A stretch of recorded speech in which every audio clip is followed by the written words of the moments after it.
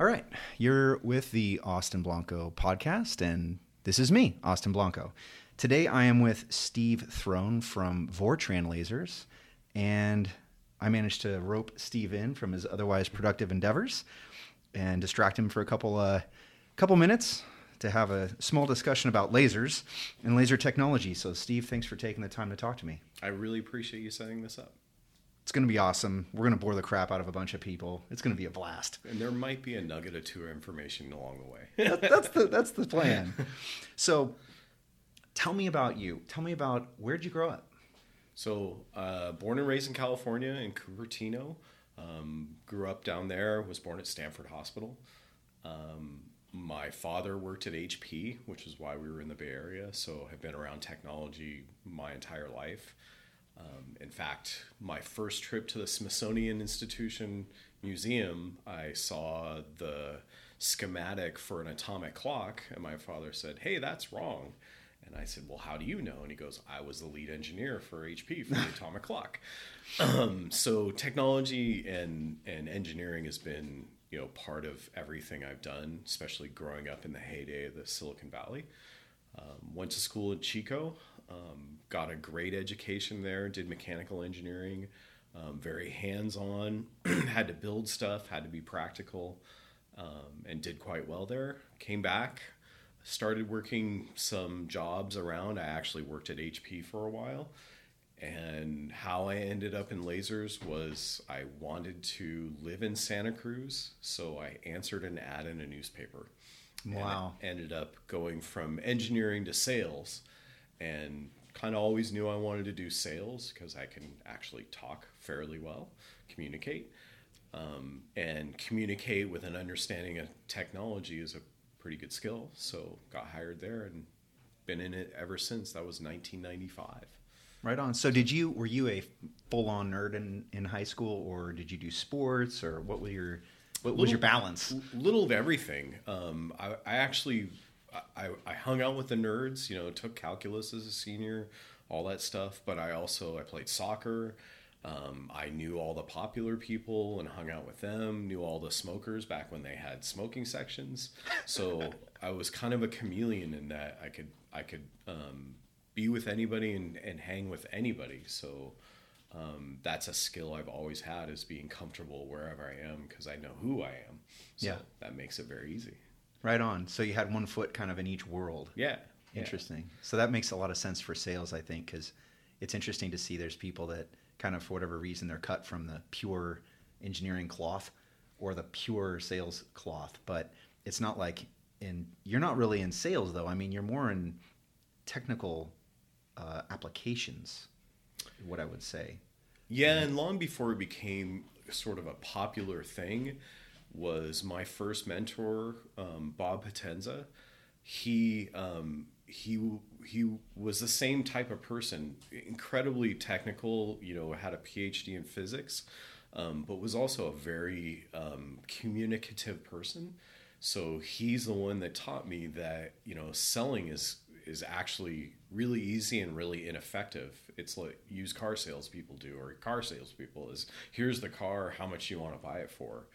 And what he taught me was selling solutions. Is if someone has a problem that I know I can solve, I figure out the best and most economic way for both parties to do it. And if you're just out selling spec sheets, you're always going to the lowest common denominator of everything.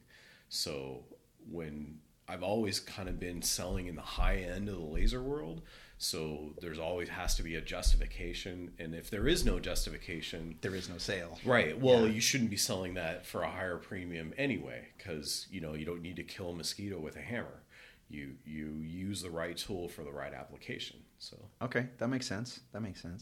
So so you get out of college, you got your engineering degree, you get into sales. So what brings you into selling lasers? So that was the most interesting thing. Was it truly was fate or luck or whatever? Was, like I said, I wanted to live in Santa Cruz, and answered an ad in a newspaper. And it was a laser company? And it was a laser company. It was Blue Sky Research in Santa Cruz. And the irony was I actually didn't get the job. It was down to me and one other person, but I was 20 something and the other person for this inside sales position was in their 40s. And so the Bob Potenza, who ended up being my boss, to give the punchline, he called me up and said, yeah, we're going to hire the other person because they have more experience. They were a really small company. Yeah. And he said, but keep my name if you're ever still available, or if we ever have a position come up again, you'll be the first person I call. And I'd been interviewing a lot of people or with a lot of companies, and I'd heard that story multiple times. So you go, yeah, whatever. Yeah. And it was like the first time I actually believed him. I'm like, oh, wow, thanks, man. And literally like a week later, he calls me and says, are you still available? Come in tomorrow. We're going to offer you a job. Wow. What happened to the first guy? So the first woman, it's really tragic. Her daughter got kidnapped. Oh my gosh. Yeah, I mean, like crazy. Gosh. And she lived on the East Coast, so she all of a sudden called them up, said, I have to leave. I can't take this job, and left. Now, is it really, I mean, that's shocking. Yeah. So I actually, in a lot of ways, hope it's some story she made up because she got a better job or whatever. That's a big story, though. I mean, yeah. That's not the dog ate my homework. No, it was kind of crazy. And on the phone, the irony was, I was kind of between things at the time, so I went for like a 5 or 6 hour bike ride that day, and I literally walked in the door and the phone was ringing. And this is before cell phones and stuff, so I quickly ran up and picked it up right as the answering machine was getting it, and I'm like, hello, and he goes, hey, this is Bob Potenza from Blue Sky. Is this Steve? And I'm like, yeah. And he goes, hey, are you available to come in today or tomorrow? Wow. And I was like, well, why? And he goes, well, we're going to offer you a job. And the next day I went to their office and they offered me the job, and I started working the following day. Wow. So, yeah. All right. So you're selling lasers and you're in your mid-20s. Mm-hmm. Okay. And it was the greatest opportunity ever. And the reason being is one of the founders, the guy who founded their technology, which was a micro lens, was this very prolific person in the laser world his name was Jim Snyder. And he had worked at NIST. He'd worked at Lawrence Livermore, and was, when I went to my first trade show with him, it was like he knew everybody. And he was just this incredibly brilliant, incredibly kind mentor. So when I had questions about, the first time I got asked what an Etalon is, it was like, well, what the hell is it? And you look all the things up, it was much harder to look things up online back then. Yeah, the Oracle of Goo didn't exist, right? Exactly. Yeah. So, I asked him, and he explained it very simply. And he was a guy that if you ask, well, why is the sky blue? He would give a very simple answer. And he taught me that the people that really know what they're talking about don't talk in techno speak. That makes sense. And he had this ability of taking incredibly difficult concepts and boiling them down to very simple things, like Blue Sky's micro lens was all based on his technology, and it was a fiber lens that had an aspheric front and back surface, and basically made a virtual point source for laser diodes. So it compressed the fast axis and then re-diverged it so that you had a round beam. And right on. Back then, at the beginning of laser diodes, that was a key to solving a pretty big problem of no one wants elliptical. I mean, there's very few applications where you actually want elliptical. You want it round. Yeah. And so that was 90-degree oriented cylinder lenses was the only other way to do that, right? Right. So the cross cylindrical lenses was the other way, and they would basically use two lenses that did the same thing. And he figured out a way to take a macro optic, grind these arbitrary shapes in it, and then you could pull it like fiber, and it would scale down exactly as you ground it. So right on. He was, brilliant on so many levels to figure that out, because glass has this wonderful property that as you stretch it out, it won't deform. It'll actually keep its shape. Yep. So he took the knowledge of fiber optics, and so we had these lenses pulled on standard optical fiber towers. And wow. Yeah, it was a great learning process, because took a whole lot of optical, mechanical, and other things to really start understanding what we were even building, and then to grow out. And also back to the whole value, we were taking what were $40 or $50 red diodes and selling them for $500. Yeah. And it started that whole conversation. Well, why? This is just a laser diode. Why is it so much? And it went into all the technology and expertise that made this thing better. Yeah. Well, that's the old, there's a bunch of different versions of the story, right? But it's the guy goes to the Ford plant. He's called in as a consulting agent to figure out why the production line is not successful.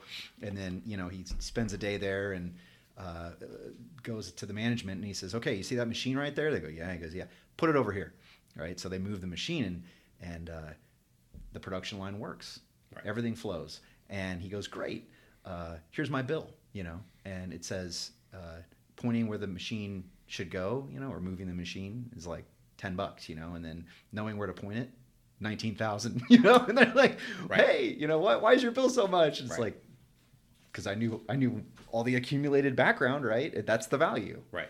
Yeah. The experience and the knowledge and the technology, right? Yeah. So that's a huge thing in anything. I think what I learned there was a lot of people were trying to solve very complex problems with substandard solutions, and they were spending a lot of time, money, and effort in propagating the problem down the road into other things like detection and other things the system would do, without understanding that you're starting with garbage in, and what happens when garbage goes in. Yeah, you just amplify it. You get garbage out. Yeah. Right. So it's funny because Jim had this quality of having those simple statements, and the best thing was he was like a genius at puns and really bad jokes. But it just went along with his way of boiling really complex problems down to the lowest common denominator. It fit his personality as a whole. Yeah, that's cool. That's a great kind of industry mentor, right? To have a chance to work under, right? Absolutely. Yeah, it is weird because you can't. I find this hilarious that I can identify several people for myself that I would say are industry mentors, and it's interesting because you don't choose them, and I don't even know that they choose you necessarily. It just kind of happens. But It's definitely it's just a huge blessing to have people like that, step into your life and download this accumulation of knowledge that they've had to learn from scars and bleeding, and then they hand it to you for free. And it's really cool. It's that people take the time to do that. It really is. And it's these people that are so prolifically confident in their capability that they don't care who they talk to about it or what. They're just about disseminating the information that they've accumulated. And I had that experience. It's the irony is you just brought up something. For the life of me, his name does not come to mind right now. I'll think of it. But he was one of my first sales calls at Blue Sky, and basically because I was employee number 12, I think. My training was here are all the spec sheets, and here's an office, and the phone rings, answer it. Yeah. And one of the first calls was one of the lead developing engineers at Becton Dickinson. And that's a big one. Yeah. And I'm talking to him, and he's like, how long you been working there? And I'm like, it's like my fifth day. And he's like, wow, okay. But it was really interesting because exactly what you said, he spent like a couple hours on the phone with me explaining what it is they did and why they were interested in what we were doing, and all this back and forth of, oh, okay, well, we have this. And then he would say, okay, but that, what I'm really concerned about is all these other things. Do you have that? No, I don't really have. Why is that important? And I think just like you, from my personal knowledge of you, is there's an interest on both sides, because I would always, if I didn't understand something, I would say, I don't know about that. Why is that important? So there was a give and take of honesty in the conversation that, they just want to talk to you. Interesting. Yeah. Yeah. And the other one was John Matthews, who was one of the founders of Newport. Wow. And he sold that and started a company called Surefire. And this is right, that was a little bit later. So it was probably 97, 98 when weapon sights were becoming a thing. And he wanted to use our lasers for weapon sights because we can make a round dot and without a whole bunch of optics to correct the beam. And we had, again, great long conversations about reliability. And he was he was another guy that had a very he wasn't like Jim in that he wasn't a PhD, but he was a very practical businessman, problem solver. Because Surefire was founded on the simple thing of they built weapon lights for the M60. Yep. And his whole thing was the government was having all these things blow up while they were operating them. And all he did was increase the filament on the xenon lamp and the glass. Just made it thicker to handle the shock. Right. Yeah. And then the Hellfire light was born. And then every M60 got this thing on it. And it was the classic great engineering of a very simple solution to what a lot of people could have turned into a very complex problem. No. You need to put vibration isolators on there that weigh 50 pounds. Right. And, active vibration, with a motor and a battery. Measure the sine waves of the vibration and compensate with shock and springs and blah, blah, blah. And he's like, no, just thicken make the element beef bigger. up the emitter. Yeah, that makes a lot of sense. Okay, so you're working for Blue Sky, and then tell me what happens next. So we ventured into telecom, and we did the whole thing that everyone else does: is spent a lot of money for chasing tunable lasers and EDFA amplifiers and all these different things. And we got a lot of money, spent a lot of money, and I became a product manager for them and got a lot of experience doing interesting engineering work. Yeah. So fortunately, we hired a whole bunch of other engineers, but I am proud to say that the products I worked on, Blue Sky still sells today. Wow, that's cool. So I specifically was the product manager and had a great engineer working with me, Ken Anderson, and some great technicians, Rob Sproul and Raj Singh. Was that his last name? But they were just great employees, and we had a great team, and the things we worked on, we actually got done. That's cool. Yeah. Published some Telcordia testing and passed a lot of stuff that was that, like I said, was really robust. In fact, IPG uses that fiber coupling for their aiming laser for their fiber lasers. Wow. So, Wow. Yeah. Still in use. That's great. yeah. Yeah. So it's still one of, Blue Sky's flagship products is their fiber coupling, and that was the product that myself and 3 others developed. Right on. Yeah. Right on. So, okay, so then you're at Blue Sky, you're crushing it in the telecom industry. What's next? Crushing it. So 2002 happened. Yeah, I remember that. Right. Yeah. And everybody and their brother lost all their money. So I got laid off. Sort of skirted around a bunch of things. I actually built cell towers for some friends that they were starting a company because I was a climber, and did some other stuff. But hopped back into the laser world a couple of years later with Power Technology. So okay. Out of Arkansas, I ended up being their West Coast sales guy, and it was a very good learning experience. Yeah. Okay, that's interesting. Yeah. No, I mean, I have a lot of respect for Power Technology because Tom Burgess, the guy who started it, Power Technology came out of them building replacement power supplies for Heaney lasers in the 70s. Wow. They built their own coil winding fixtures, and they did a lot of different accessory things before they saw where the market was going, and they went into making modules, laser diode modules, and I was their product manager salesperson within Blue Sky because we sold them diodes, and so I sold their modules. So we had a had connection. Yeah. And then I wanted to get back into the technology and into lasers. Excuse me. So I went and talked to them and got hired, and we did it for a couple of years. In the end, we were on different paths. Yep.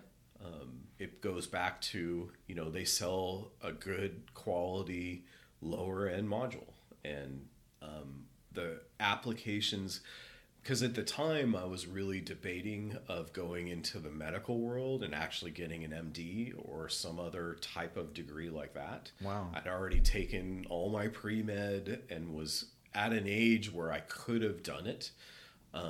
But a very good mentor of mine that was a doctor said, by that time I'm in my early 30s, and he's like, look, you've got 8 years of school before you're out and practicing.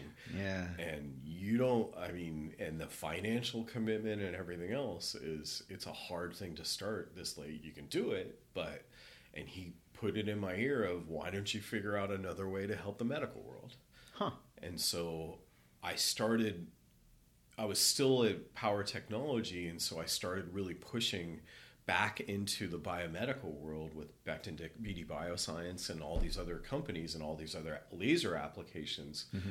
And so I started educating myself and getting to where I knew their product wasn't of the class that could really penetrate into those applications. And so then I started looking for, how can I get into that? Which led me to moving to another laser company of Pavilion Integration. So how did you get medical training? Was that like a personal interest, or did you do that in college, or what? No, just personal interest. I've always been, I think it goes back to, quite personally, was my mom had cancer when I was in high school, and dealing with that and dealing with the whole medical world around that, I wanted to help people. And so at the same time, in my personal life, I switched, and that's when I started taking medical or emergency medical training to do ski patrol. Okay.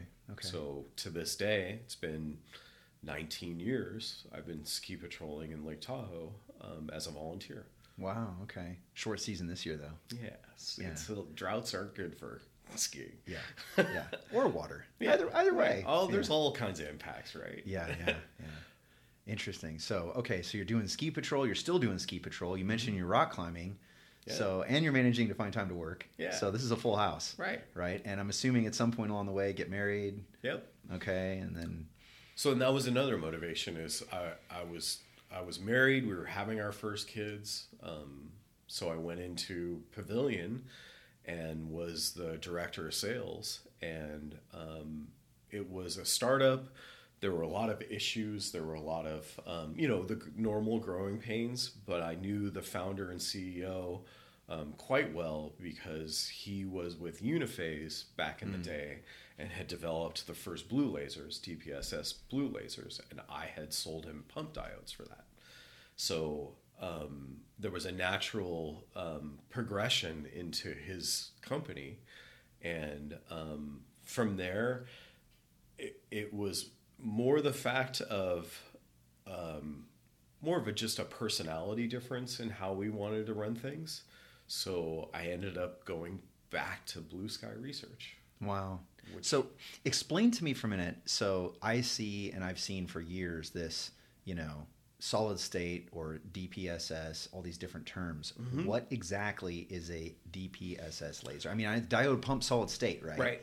But what's the difference between that and a solid state? Right. So it confused me at first, along the way, because there's a lot of interchangeable terms used for various lasers, and from an end user standpoint, they may seem all the same because they put out light, coherent light, but in the technology, it's very different. So DPSS, you're absolutely right. It's a diode pumped solid state laser. So typically you're using a IR diode to pump crystals that then they have a second harmonic generation of light out of the excitation from the IR that you. So take a 532, which is probably the most prolific today. 532 being green. So it's like a 1066 IR? No, so you start with an 808 diode and you pump it a 1064 crystal, neodymium YAG crystal, to get 1064. Okay. And then you use the second crystal to get the second harmonic, which is 532. And that's how you get 532. So it's actually two crystals that are bonded together, optically bonded, to make 532 light. And so you've got laser A, you're shooting it into crystal B, or crystal A. Crystal A, which is hitting crystal B. Which is then exciting crystal B, which is putting out 532. Now, that's how we got green light other than a gas laser, right? Because HECADs could do it. Yep. Right? And so... But the problem is that they're highly temperature dependent. The gas leaks and Well, I mean, the biggest problem with gas lasers is size and power, because one of the biggest benefits is they produce some of the best light. They have super long coherence. They have they're very low noise. They're very stable. From after the years of development. Version 1 is never stable of anything. Right. I mean, the first one's done because I correct my history, but I think it was the 40s when gas lasers were first really being seen. And so through the development of the mechanics and optics and everything, by the time, we're into the 80s and 90s, I mean, these things are pretty rock solid, and then there's also cost, because back then it was $2,000, $3,000, $4,000 for a few milliwatt Heaney that puts out 633. Yep. Right. Some of the earliest laser combiners I worked with were gas lasers, and I remember the green Heanies, and it was like this humongous thing, and then you'd pay however much, $5-6 grand, and you get barely any light, and that was still considered good. And that really is what made Uniface, was because they made argon ions and other lasers. And so, one of their biggest customers was Applied Biosystems, who was doing cell analysis, biomedical systems. And I heard from people that were there that Applied Bio was buying so many that they basically had a truck and they would just call them off and then drive them over to build systems. Wow.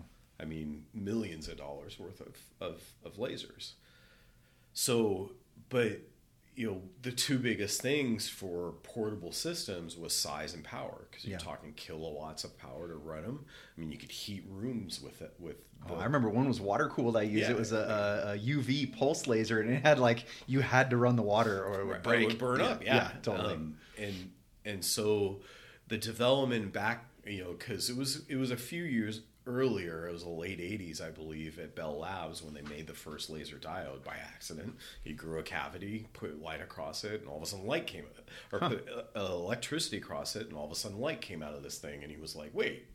And then went down the road of figuring out, it's this imperfection that grew this cavity that actually made light. Wow. So from Bell Labs, then they started, Toshiba and some of the Japanese companies were for the first commercial production.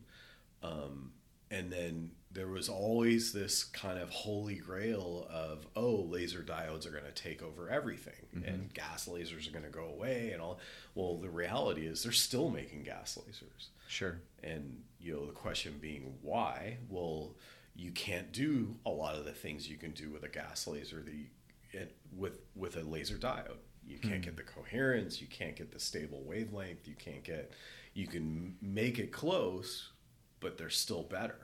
So interesting. There's all these slices of it's not like a light bulb, and even light bulbs, right? You can get different. There's still a filament light bulb for certain things, exactly. Right? Like LEDs haven't taken over everything. It's kind of crazy. Well, yeah, because you get all the color problems, like who's bought a LED light bulb, and they're like, man, that color looks like crap. Yep. And you buy a filament light bulb, and it's always this nice warm yellow. And why? Because it's broad spectrum, and I still use filament light bulbs when I'm doing spectral stuff in the close to the NIR range, because LEDs do not put out the NIR bandwidth unless you buy an LED dedicated to do that, in which case it's still kind of arbitrary and it's got bumps. And, right. Yeah. You get these overlapping spectral bands that it's not a clean, nice gain band over the whole wavelength spectrum. And so, and that's why these different technologies exist, is especially with lasers, is a lot of times I've found there's unintended consequences, both good and bad, for the way a specific laser behaves. So I've seen where someone spec'd, a blue sky module, and it has all these properties and everything else, and they're like, okay, I want to do something different, whatever it is, save cost or different manufacturer, whatever, and they go and they spec something that on the spec sheet looks exactly the same, and they plug it in and it doesn't work. And there's all kinds of reasons why that could be. It could be polarization stability, it could be, wavelength stability, optical noise, all these things that, when I shined it on the wall, it still looked the same. Why doesn't it pick up my impurity test in semiconductor manufacturing? Oh, well, actually it shifted a half a nanometer. It's mode hopping. So that impurity, which is this size and it's supposed to reflect, well, by mode hopping, it's changing the actual diffraction limit size, so it's changing the way the diffracted pattern looks, so you're not seeing that impurity. Is that because of a timing discriminator error, or is that like some sort of just impurity in the crystal, or why does that happen? It happens for it could be cascades and all. It could be drivers. It could. I mean, I troubleshooted this one that it turned out at a specific time they were pumping down the chamber while they were doing this test, and it was the cycling of the motor coupling back into the laser. Wow. Okay, so it's effectively line noise, and it was isolated and everything else, but it wasn't isolated for that frequency band. Interesting. Right? Okay. And so you can, especially with laser diodes, they're gigahertz response devices, even though it's really hard to drive them that way. But so they'll see all this noise that the rest of the system doesn't care about, because most detectors aren't that responsive. Yeah, I don't even think my scopes, they don't even touch gigahertz speeds. So yeah. Right, so you'll get these blips and they're super fast, but that can change how, when you're timing that can change the integrated response on the detector for whatever you're measuring. Wow. Okay. And so it becomes, once you integrate lasers into whatever you're doing, there's a lot of nuances to how you implement it correctly without having these kind of ghost in the machine type of issues. Right on. So then explain to me what exactly makes a laser, because like when I first came into this industry, I looked at these gigantor gas lasers or whatnot, right? Mm-hmm. Or the super cool, diode laser was like, that was the hot thing at the time. And meanwhile, I'm going on Amazon and I've got this $20, at the time they would sell you whatever power level they wanted, 100 milliwatt, 405. You can get a 1 watt 440 for $500, $300. Yeah, whatever it was, right? It's like $12 or who knows. And I'm going, well, why don't I just, bolt a couple of these onto a platform and use those to make a launch? So take the difference between a particle counter and a flow cytometer. Okay. Because a particle counter is a very similar thing. You have a chamber that you're flowing particles through, you're shining a laser in, and you're getting this diffraction pattern off a particle, and you're hitting detectors, and from that you can size the particle, right? And when you get down to especially hematology systems, now you're flowing stuff through. The irony is blood's actually kind of dirty. There's white blood cells, there's platelets, there's a whole bunch of other things in there, right? And so what can happen when you're doing particles, you can almost have the same size, but a lot of times the sample is a lot more pure. Okay. So you have a lot less noise on the detection side that you have to filter out, because you're getting fairly consistent particle size. And then the other thing is that a lot of times, there's like with different materials, you get different absorption. So some light might be absorbed, some might not, some might reflect, and some might not, right? And then the biggest thing is flow cytometry. Well, so if I'm counting particles and I'm looking for dust particles or whatever, and I get the count off by a few tenths or whatever, oh, okay, well, I may not call it hazardous air, but it's unhealthy air or something like that, right? Okay. You get a few counts off on a hematology test for hepatitis. Yeah. It could mean the difference of being diagnosed or not. Okay, so there's certain aspects where these performance characteristics are going to become extremely important. Correct. And precision becomes incredibly important because when you look at the data from all these things, they're not so, only this particle has come through, or only this. It's kind of a spread of data. And so you have to design the systems so that spread gets as small as possible. And then through the various algorithms of testing, you can say, okay, this says that those blood cells are this. Yeah. So, okay, so I want to take my pen laser, right? And I want to shoot it into a fiber, and I want it to be a single mode fiber, and then I'm going to shoot that in the back of my microscope. Why can't I do that? Well, there's a lot of reasons. One of the biggest things, especially when you're going into fiber, is pointing, because anytime you turn something on, there's heat to deal with, right? Okay. So if you go from cold to hot, you're going through a thermal gradient. Now, if I just press this thing into a tube, which is what a pen lighter is, right? Or a pen light, I've taken a circular thing and pressed it into a circular hole. In mechanics, you will never have complete contact. So you have multiple points that you're putting on that, which based on stress, because you're pressing it in to hold it, now you have uneven stress around the entire thing.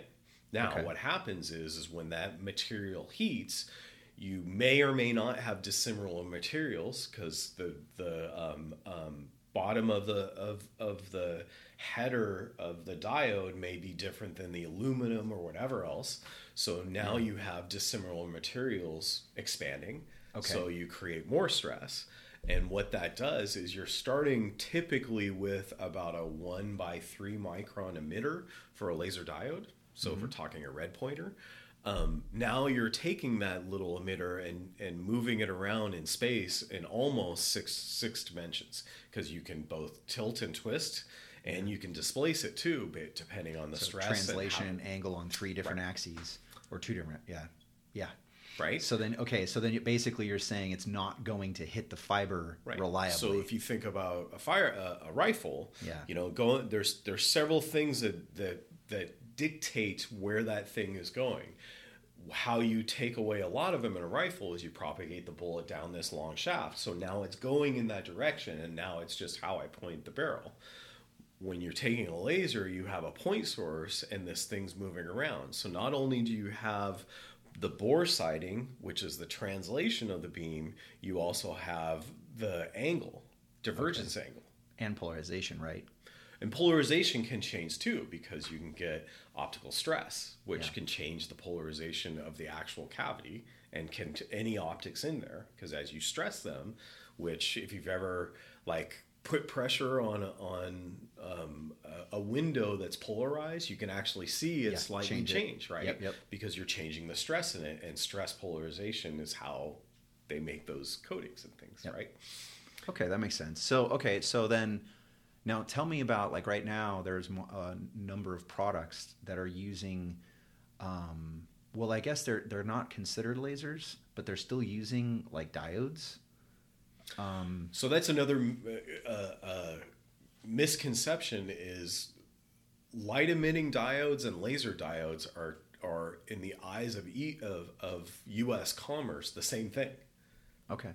But LEDs and laser diodes are very different. So in the optics world, light emitting diodes are LEDs, right? Yeah. In the commerce world, I've had many discussions where I'm like, no, these are laser diodes. They're very different. No, but they still emit light, and they're diodes. Okay. So for the products where you see these very high power levels, and they're coupling to, say, a multi-mode fiber, so they can be either. Okay. So laser diodes, there's really two kind of major classifications, are single mode and multi-mode. And single mode is the spatial mode of the device. So you basically, without getting into too much of the physics of it, it's single spatial mode lasers are TEM00, right? And then there's multi-mode lasers, which are typically the higher powered ones. And what they really are is a larger cavity emitting the light. And so you can have multiple spatial modes. Okay, so it's basically an A10-do problem then. Correct. You can't stuff that multimode laser down into the same power density of a single mode laser because it's effectively just a fat version of a single mode laser with multiple output modes. Right. Okay. So, and it comes down to the fact that it's energy density. So on a single mode laser, you have a 1/3 micron that's emitting, that's creating that power. And this goes into basic imaging and optics understanding. Is a single mode laser fiber is set up to propagate that mode. And so for a red laser, say, the mode field can be, depending on the wavelength, is about 5 microns, right? Well, I have a 1/3 emitter, so I can get all of that power into it. Now, for a 1 watt 630 laser, you usually have like 100 or 200 micron emitter, 1/200 microns. Okay. So the reality is, in the end, I'm still only going to have that same energy density if I try to get it into a single mode fiber. So I'm going to strip all those other hundreds of milliwatts away to try and propagate it into the single mode fiber. Among the other thing is all the modes are going to get stripped off, which are going to cause you to lose even more. So you'll actually a lot of times get less than if you started with, say, 100 milliwatt single mode laser. Wow. So if I need a single mode fiber input for whatever backside optical work I'm doing on my instrument, then it's highly desirable to use a single mode laser to pump the light into that fiber. So I guess the way I'm imagining it in my head, which is oftentimes very wrong, so bear with the analogy, but what you're saying is, if you start off with the single mode laser, I'm imagining that as like a bucket that has a straw poked into the bottom of it. So the water's coming out of the straw, and I'm going to pour that into a garden hose. So my fiber is my garden hose, and the water's coming out this straw.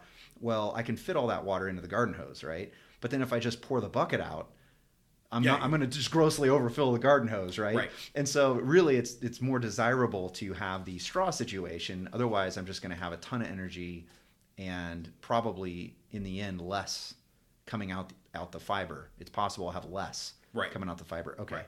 That makes sense. That makes sense. And this comes down to mode quality and spatial quality and everything else, because like a lot of what's going on in industrial lasers is all the fiber lasers and everything else. And they have very good mode quality, but in reality, they really don't care, because all they're trying to do is get a lot of energy in a very small spot. And when you're getting down to a few hundred microns, when you're cutting metal, that is insanely small compared to even traditional ways of cutting metal, right? Yeah, because a saw is how thick? Whatever the diameter. Thick, yeah. right? It's going to be a 30 so second. So you cutting with a few hundred microns, it doesn't matter if there's 20 or 30% power variation across that spot, because the entire spot is what's cutting through the metal.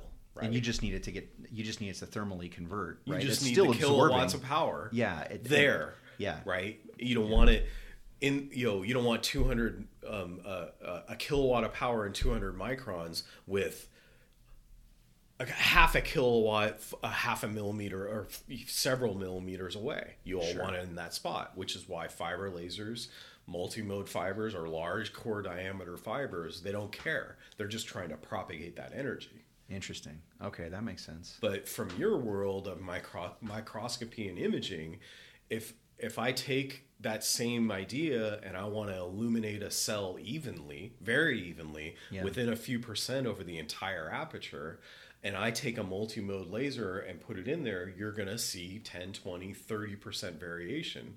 So when you detect that, you're going to get widely different things each time you pulse it and get that image. because it'll actually change too.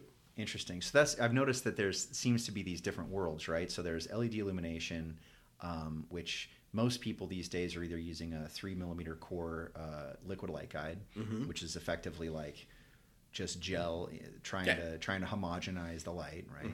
And then you've got a single mode fiber coupler, which it sounds like you're kind of getting the purest. Well, it's approximating a point source optically, right? So you're getting a typically a minimum resolvable distance spot of whatever your collimating optic is, that then is distributed into your imaging system. Or what seems to be around now, right, is becoming more and more prolific, is this super powerful multimode system with a multimode fiber delivery system and then a bunch of corrective optics to flatten the image field. Okay.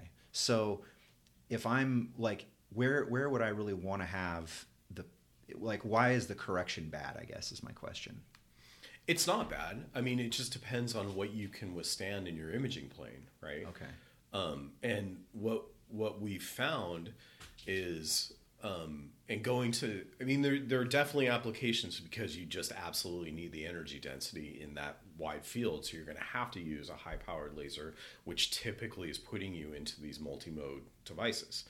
But what we found on the other end of the spectrum is a lot of people have been over-speccing power required. Yeah. Because of the losses, and I wouldn't call it low quality, but the designs to deliver the laser light into a microscope or other things, the losses as they go down the chain are dramatic. And compounding. Yeah, it's horrible. Right. Yeah.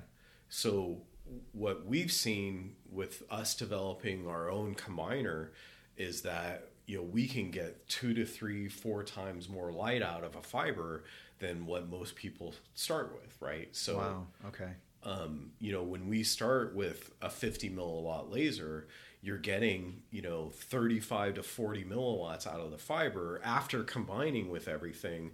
Whereas some very large companies, when they started with a 50 milliwatt laser, you're getting like 10. Yeah. Yeah. Wow. Okay. That's a huge difference. Right. And so now when they're trying to do higher, more demanding, you know, either higher speed or a larger area, whatever, where they require more energy at their sample, they're saying, okay, well, that 50 only gave us 10, so now I need 200. Yeah. Okay. So it's because of the fact that you've got this lossy system and you're specifying the power on the source end and not on the fiber output end.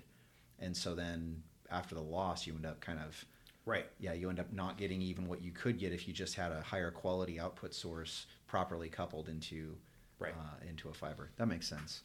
Okay, so tell me a little bit about, let's go back really quick to you're back home at Blue Sky. Right. So you've done the full circle, you're back at Blue Sky and you're working there. And so what happens next?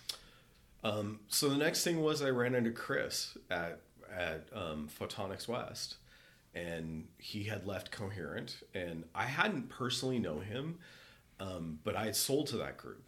And so Chris was the developer of the Cube laser at Coherent, which literally started that entire market of rectangularly packaged laser diode modules.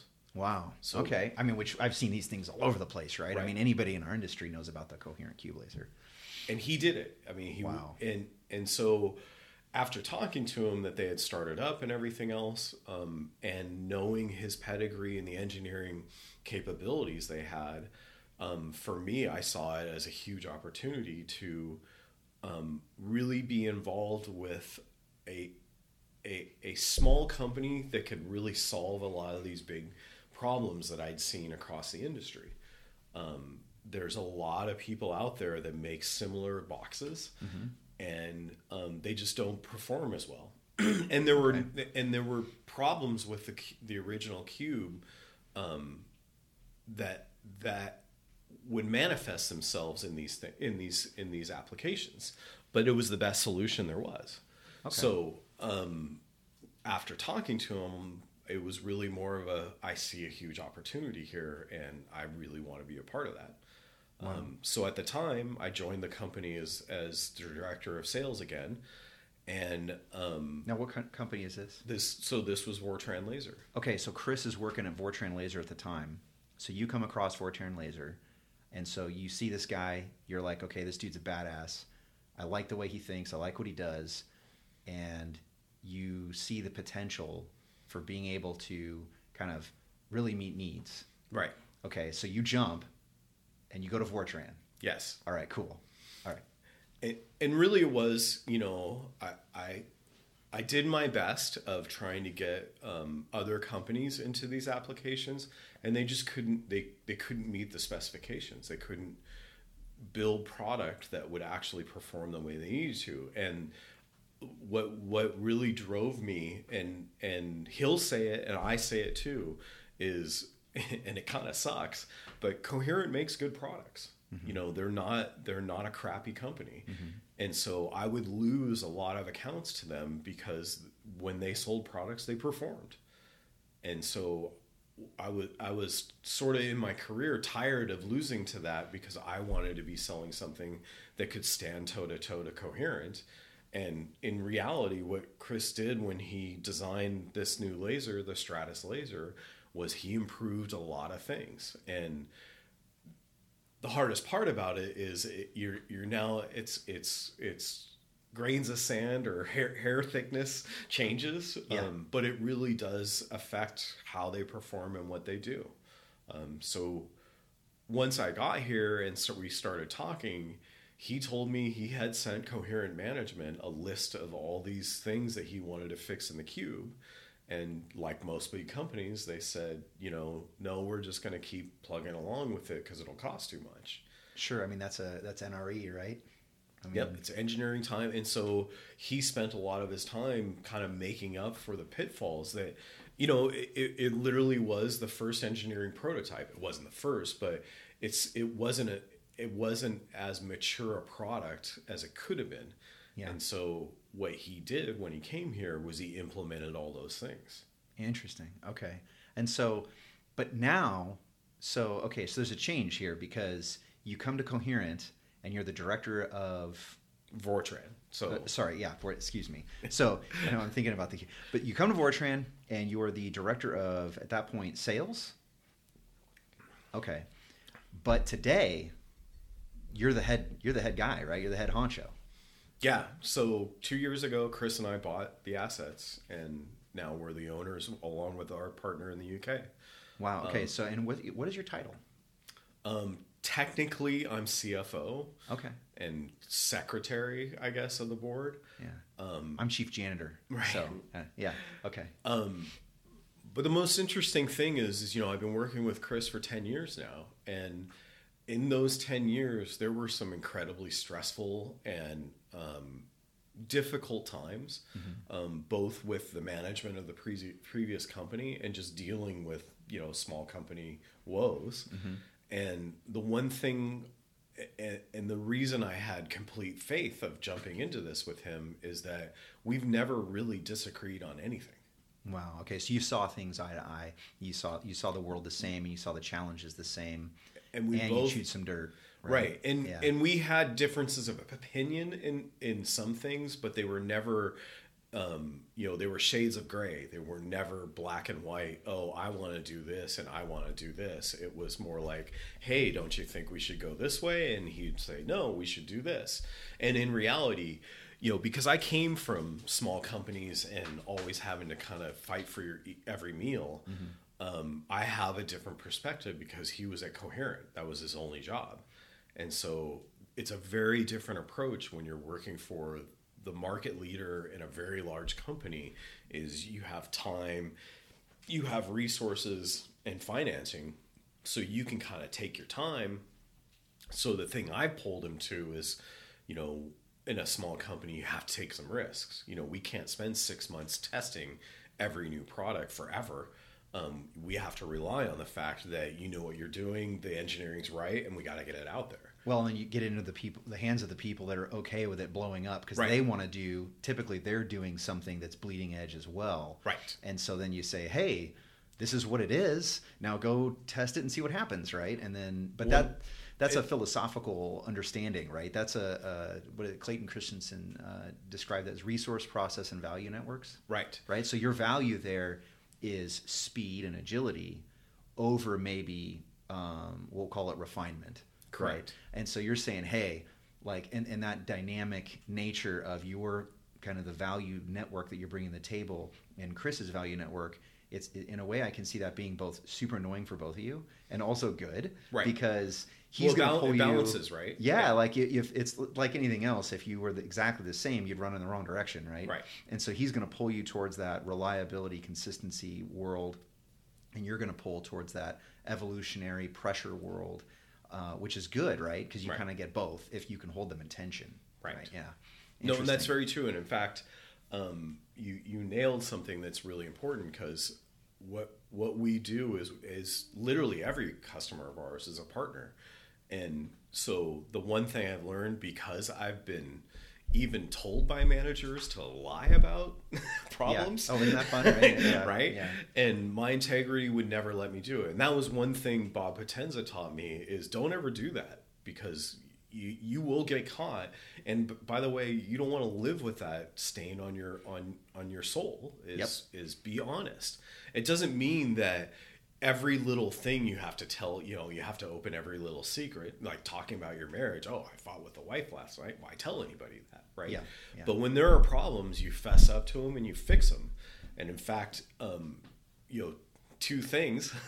One I learned very early on in my career was we had screwed up a whole bunch of lasers going to a very large customer, and a new manager basically said, well, we're not going to tell them. And myself, and the manager above him said, yeah, that ain't happening. So we fessed up, and fortunately, it still ended up being that company's longest and most profitable customers many years after that. Well, you save them so much pressure. I mean, or time and waste, right? Because if they had to discover this, whatever this problem is on their own. Oh, but the irony is as we were telling them, they were discovering it. Yeah. So you were almost running out of time. Right. Yeah. So if we wouldn't have fessed up when they would have come at you hard, right? Yeah, yeah. Okay. Because it shut their multi-million-dollar production line down. Yeah. Okay. And at the time we were a couple million, so we're the little guy supplying a very big company, and you're jamming up the works, right? Yeah, they're gonna hate you. So yeah, you come to them quick and say, hey, we found this out.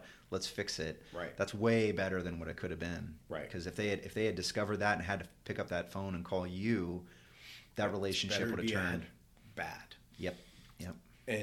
And I've learned that for a long time. Is I've sold lots of vaporware and engineering prototypes and put them out as production, and that doesn't go well ever. Yep.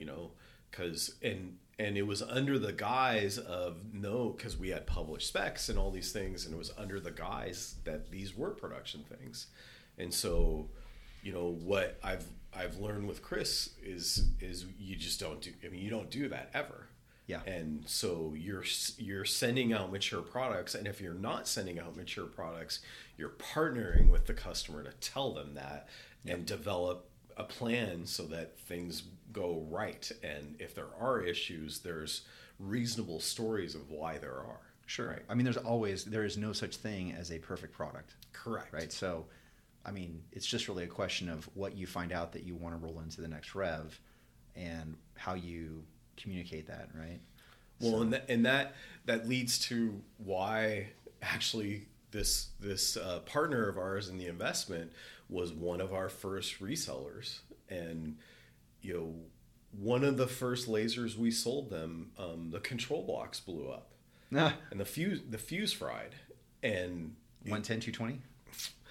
So it was spec for that and everything, but Jerry, who's Jerry Williams, our principal electrical engineer, who is brilliant, he spec'd the fuse right on the edge.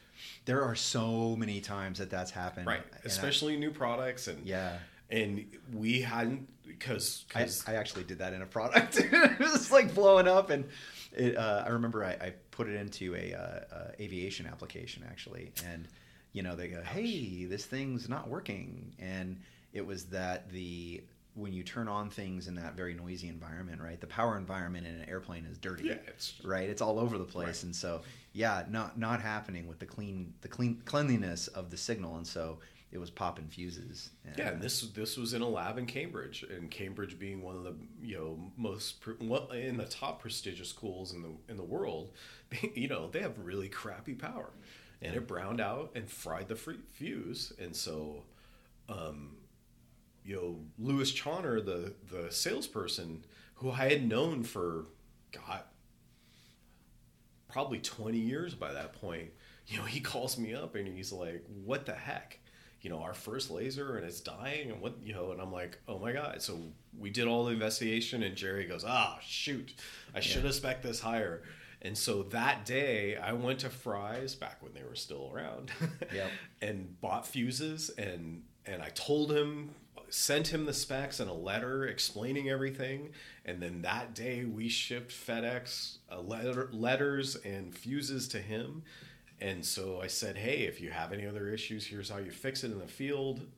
We'll because if anything is wrong with that control box, we should look at it because it fried. And I sent him a new control box too. And Lewis, just a few years ago in front of a customer, said, the one thing, and I think that's truly something that sets us apart, is we stand behind everything. And if it's not working, we're going to make it right. Yeah. And, when things go wrong, that is the one thing we will do, is react quickly and fix it. And I think that's the hardest part about modern day warranty and reliability claims, is that so many companies say that. It's been my personal experience working with your products kind of as a, second, I guess, how would I put, I've worked with you on the trigger scopes, right? Like I've supplied trigger scopes to you that end up going to a customer. But more often than not, you're kind of like alongside me providing different widgets to a customer. Right. And so I've seen where, hey, we can't control this thing, right? And then, okay, we'll set the impedance for this laser module to this value, and then it'll work. And so you're able to jump on and help customers and get them going, right? So many companies say that, but actually doing it is the key part, right? And what's so funny is that as a customer, you never know, because everybody's going to tell you, I got great support. Great support, yeah, sure, me too, right? But I think it's always different at a small company level, because either the small company is going to survive and they have good support, or the company's lying about their good support and inevitably doomed to failure. Right. And so in a way, it's like looking for those small companies that as a customer that, hey, they want to treat me right. And this is a very basic kind of economic survival principle. If I'm working with a very large company and I don't remember what it was I was dealing with the other day. I'm trying to remember, but it kind of dawned on me that I can complain and it is completely irrelevant because they don't care about me, right? I'm just this peon. Right. I think it was a bank. It was like a bank that screwed me over somehow. And I just thought man, I could throw a fit or whatever and try to complain, but I'm one of, several million customers. They give zero craps about me, right? And on the other hand, if I'm working with, the mom and pop bank down the road, they do care, right? I might constitute 5% of their holdings or something, depending on the size of the bank or whatever, right? And so in your case, you kind of have to care about every customer. And as a result, you're economically encouraged to treat everyone the best you possibly can. So every sale is important, right? Because the volume it's just different. And in a way, that's why I think, especially for the research community, working with smaller manufacturers, it should always be preferred, right? Because these small build systems are somewhat bespoke and almost always unique in some way. And so as a customer, you have to understand that you're partnering with different groups to make this widget, right? This compiled structure. Frankenstein almost. Yeah, well, and it's funny how often people call these a Frankenscope, yeah. right? And it's open source software, and then maybe a little driver hack here and there, whatnot, and then you got widget A from company A and B, C, and D, and then before you know it, you've got this thing that will do some novel form of imaging. but all of the different suppliers along the way, or many of those suppliers, might be relatively small to medium-sized companies. And so you're really partnering with these companies. I mean, it's interesting how when a researcher will post or comment on, hey, this is the stuff I used, how that can propel other researchers to then use that equipment because they know it works, right? And so just how important that is for a small business, and seeing that partnership as being a mutual exchange, I think is really important. And we've seen that directly, like with Peter Petroni's OpenSPIM stuff, and Rusty Nikovich's Nikolays, and here's how I did it, and here's all the things, and here's where. And I don't know how many times I've gotten calls or emails like, "Hey, I'm building this thing. What is it I need?" And I'm like, "Oh, you need this base plate. You need these lasers, and this, and then they come back. Oh, you knew so much. What dichroic do I use? And it actually fits me pretty well because that I've never lost that thirst for knowledge. Sure. So, and on top of it, I want to help people. So I've learned, a lot of the nuances of setting up a light sheet microscopy system, or installing our laser with a Nikon rig, or doing all these things, because previous people, you usually find everyone has the same problems. Yep. And so it's just a matter of figuring out, the best solutions for that, because there are many ways to do the same things, but what's going to work best and be the most efficient, because the end users, the last thing they want to be doing is messing with lasers or messing with cameras or they want to be doing research and experiments. And, sure. I have a lot of sympathy. I can't really have empathy, I guess, because I haven't built microscopes. Sure. But sympathy for these researchers, because they're stuck in a world that they don't necessarily want to play in, but they have to. Yep. And they're sort of the same people. Is a lot of them want the knowledge just because they have a quest or a thirst for this knowledge, right? Mm-hmm. A craving for it is to really understand how these things are working, right? But a lot of them don't, and they just want to be able to plug this stuff in and have it work. And as you've seen, especially the big companies, it's like, well, I don't know why it's working. And even the technicians that are supposedly experts on these things don't know why it's working, and it's their stuff. Well, the turnover rate's really high, right, with the larger corporations, right? So we all have our problems, right? Mm-hmm. But the problem is that when you're buying, a $300,000, $400,000, $500,000 microscope rig, someone should probably know how that thing turns on. Good luck. Yeah. Yeah. No, it's interesting. I think the large corporate turnkey systems obviously have a place. I think where people have the financial means to just throw the problem back on the company and say, look, like, this thing just needs to work. Right. That of course there's a market for that. Right. But I think what for me is interesting is how often, you have this sales organization or product supply organization that's set up to primarily drive sales. Mm-hmm. So service becomes the second tier thing. Right. And then what does every large, especially public held corporation have to answer to? The shareholders, right? We could care less about it. The researcher's problem. Right? They don't give a shit, right? I mean, and that's not... I just want revenue. Yes, I want revenue. And it's interesting because revenue today might mean pissing off all my customers and ruining the company for tomorrow, but I don't care because I want revenue today. And it isn't a really tough act to participate. There's too many competing, I think, interests in that. Mm-hmm. Because you have the customer is a stakeholder, right? There's a really good book by a guy, Gene Getz, called Joy at Work. And one of the things he talks about is who are the true stakeholders in a company, right? And so the customers are a stakeholder, because if you supply a product or service and then you blow up, right? Well, then the customer and their investment in that product or service is kind of proxy blown up, right? So your survival is dependent upon by your customer today, tomorrow, 5 years from now, right? Okay, so they're a stakeholder. The employees are stakeholders. Mm-hmm. The management and owners are stakeholders. The families of all said people are stakeholders.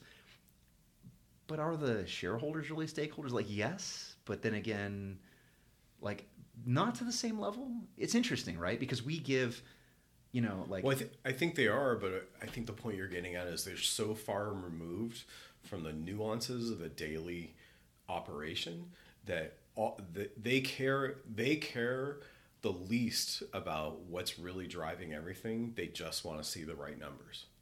Fair enough. The other problem is that the employees, families, management, and customers have a 5-year stakehold. Right. How long is the stakehold of a publicly traded stockholder? Right. Or even private investment. Yeah. Especially when you start talking, because I've been involved with venture capital and things like that, and it's almost worse in a lot of ways because they kind of don't care where you are or what you're doing. All they want is the end goal. Sure. It's the exit event, right? Right. And not that, I mean, you shouldn't be in a company if you're not trying to make it profitable and grow and all those other things, because if you stagnate in those things, and there's many companies in the laser world that have done that. Zombie companies. Right. You end up building the same things forever, and you have no innovation, no improvements, no drive for the next applications and the next markets, right? Mm-hmm. And you're really speaking to why, when we purchased the company, the assets, we really didn't want an investor, but we didn't have the capital personally to execute the deal the way we wanted to. So we had to have another investor, and it's specifically why we chose them, and they were really willing to do it, because a lot of our philosophies about overall business align completely. Is we're not just here to sell lasers, we're here actually to solve problems for customers and to give people worthwhile meaning in their employment and what they do, and not just, we care about our employees. We want them to stay. We don't see them as just another asset that if they're not performing to the perfect level, that we just axe them and find somebody else. It's an investment in everybody, right? And so that philosophy, I think, is what drives a lot of what we do. And in fact, Chris is the very first engineer that I've ever worked with that I would ever allow to sit in front of one of my customers alone. Well, what happens normally is engineers start describing all the problems of the product. I have a very famous story from one of my first companies, and we went, and this is back in the day when magneto-optical drives were happening. Oh, come on, man! I did inspection systems for read-write. Remember them? I do. Yeah. Actually, we were working with them. Oh my gosh, down in San Jose. Yep. Or they were Fremont, kind of on the edge, right? That was like Page. Was it Page? What was that road? It doesn't matter. But yeah, they next to Auto Mall. One after Auto Mall. Yep. One of my managers at Blue Sky was from Read-Write. Oh my gosh. Did you know Chak Leong? I don't. It doesn't sound familiar. Because he developed one of that optical heads. But anyway, there was this. I won't say the name of it. I probably should. What was the name of that company? I'll think of it at some point. But we all went there. Big meeting. They're like in the process of being purchased by Seagate. Mm-hmm. So this is real stuff. Mm-hmm. And the PhD guy that they had hired for the company went with this meeting, and they described what they're doing. And the first thing he says, well, why would you want to do that? And we went from literally several $100,000 of revenue and the possibility to zero after that meeting. Oh my gosh. They stopped working with us. Oh my gosh.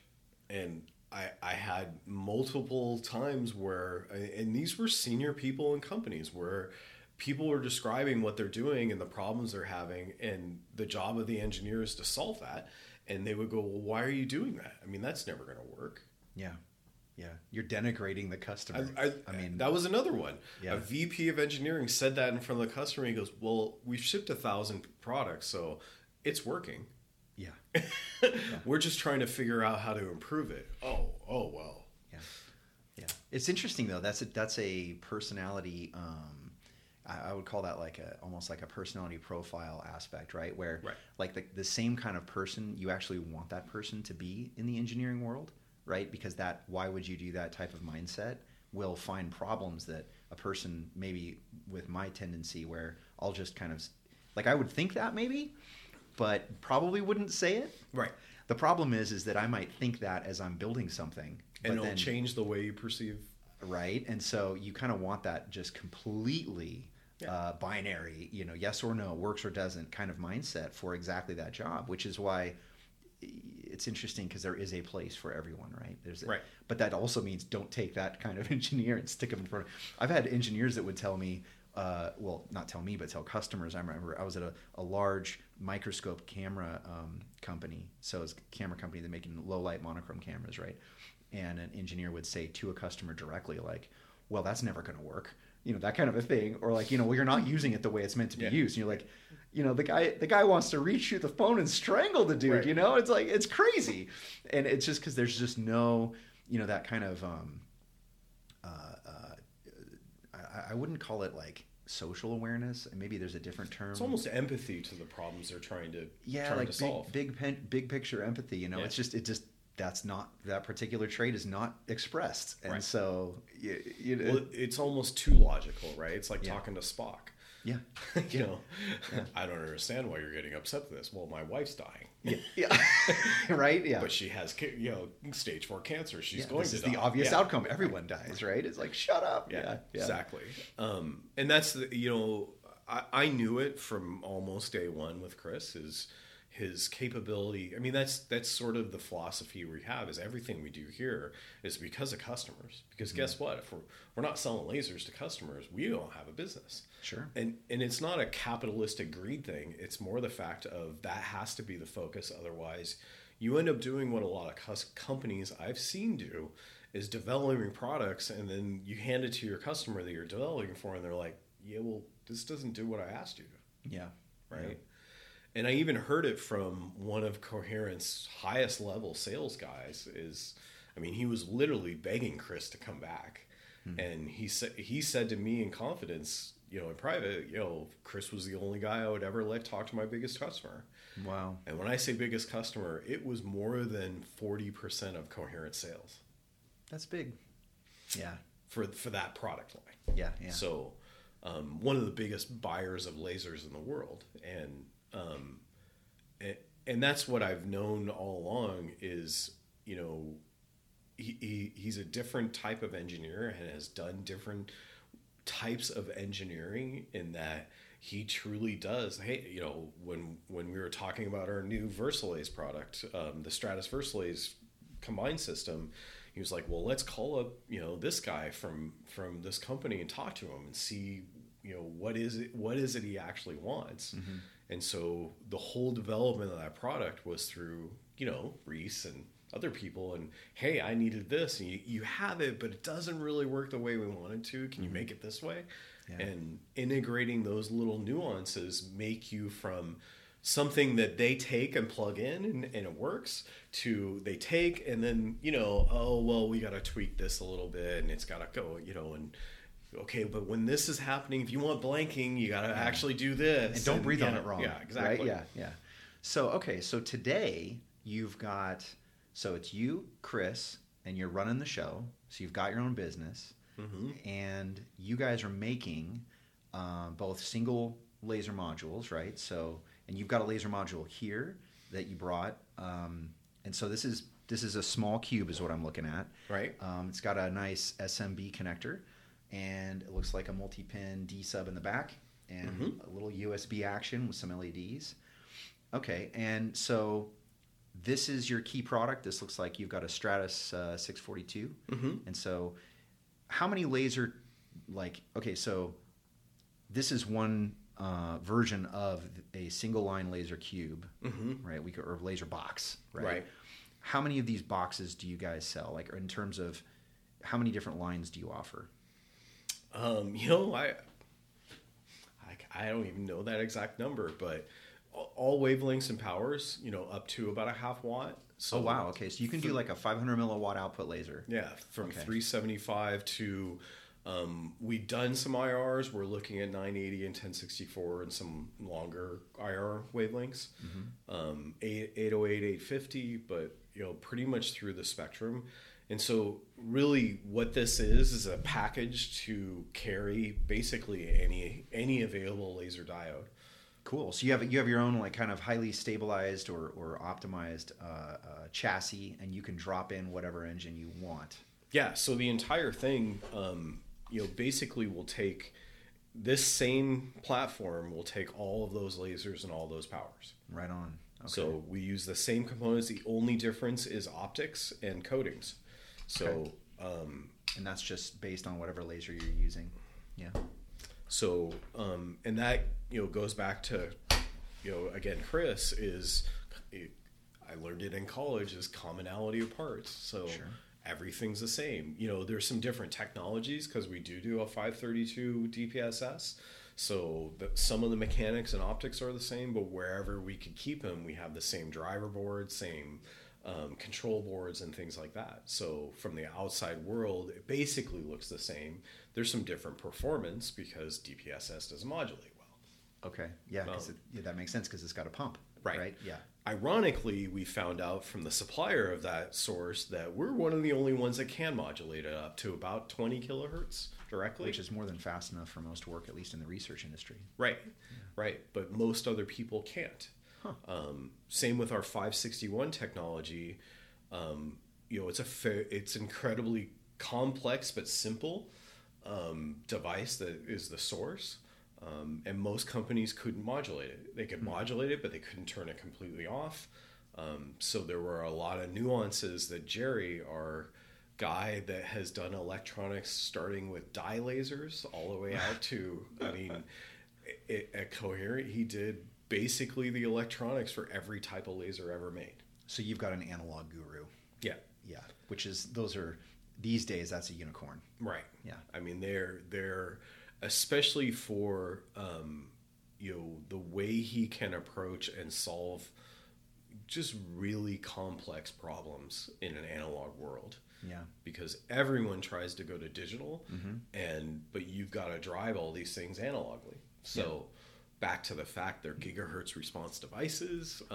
Plus analog. That's a very specific domain of engineering. Right. Yeah.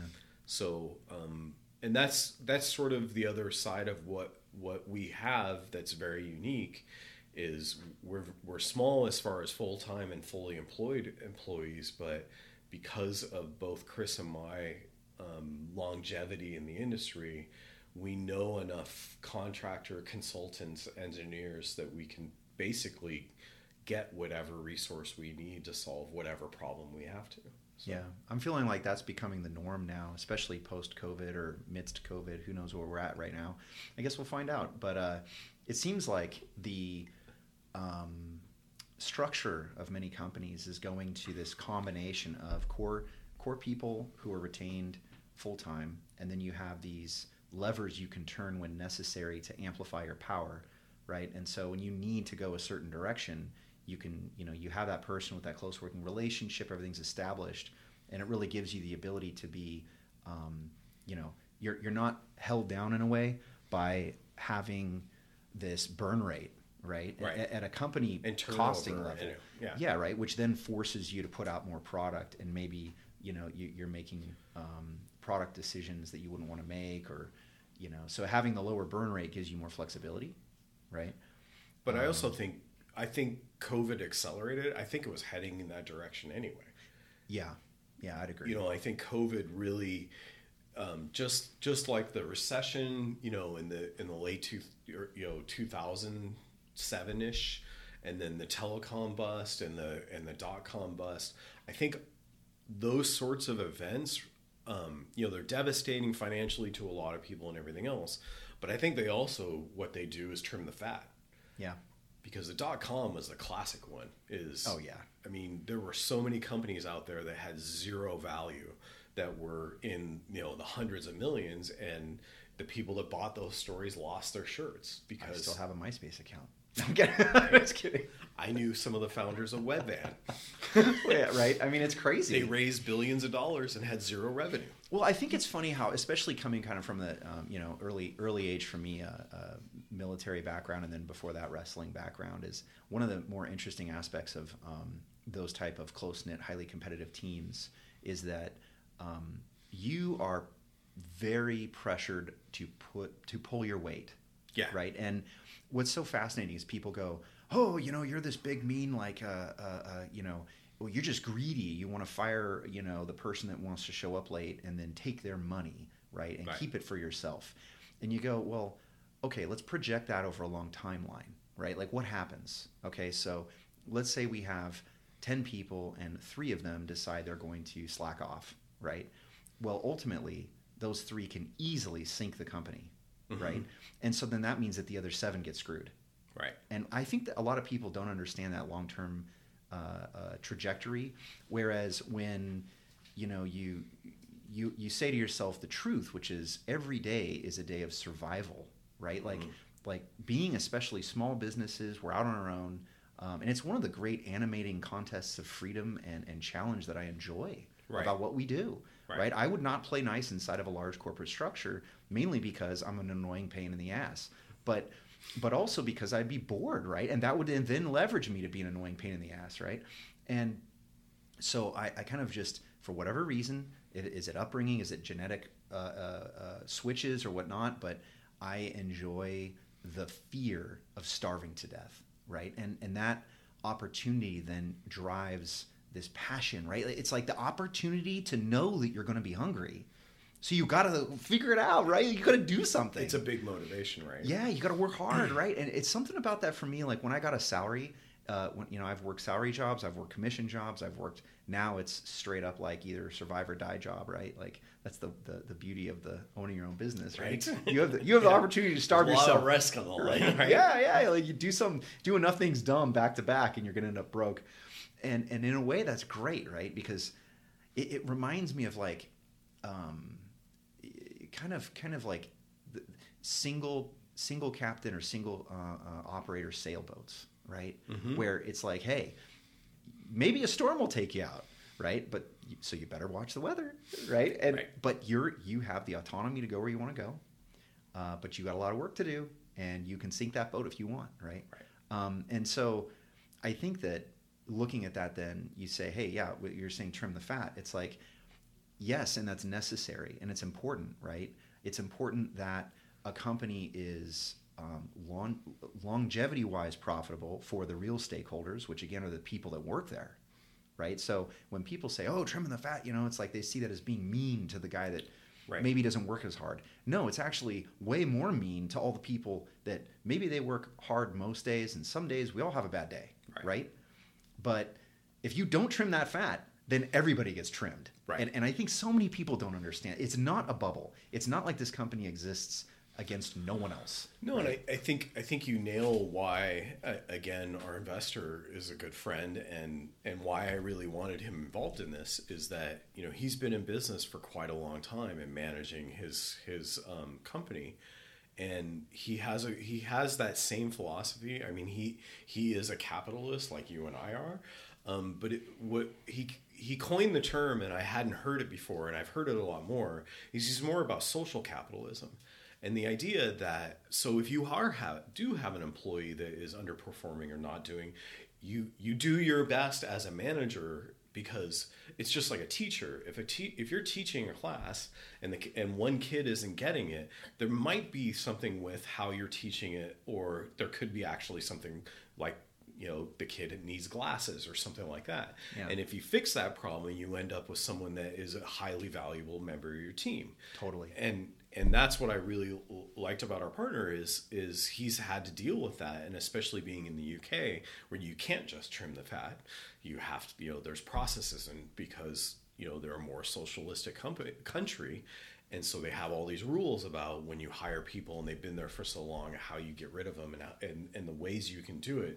Whereas, we have the other extreme is it's basically corporate piratism basically, if I decide you don't want to work, I don't want you there, I'm just going to get rid of you, regardless of whether or not, you're a productive member of the team or have any protections or how long you've been there. Yeah, or maybe you're 65 and have a really high salary, and I don't want to pay your full retirement benefits, so I'll just having been we've seen that, right? A person in a previous company that literally was forced out because of ethics and morals and other things and unethical behavior of management, who they subsequently were fired by the board and other upper management, where I basically gave them the key to what was really going on, falsifying data and other things.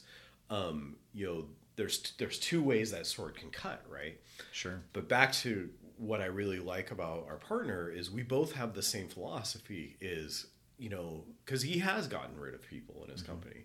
And the fact of the matter is, though, before he did that, he did everything possible to make them a valuable person in their team, because one of the first things he does is when finding new employees, they vet them incredibly well. I mean, the interviewing process for them is quite arduous. So once you're in, they've invested a lot of time and money in getting you in there, and so there's a lot of effort in steering them in the right direction, because so you're in sales and you're not making your sales calls, or you're not contacting people.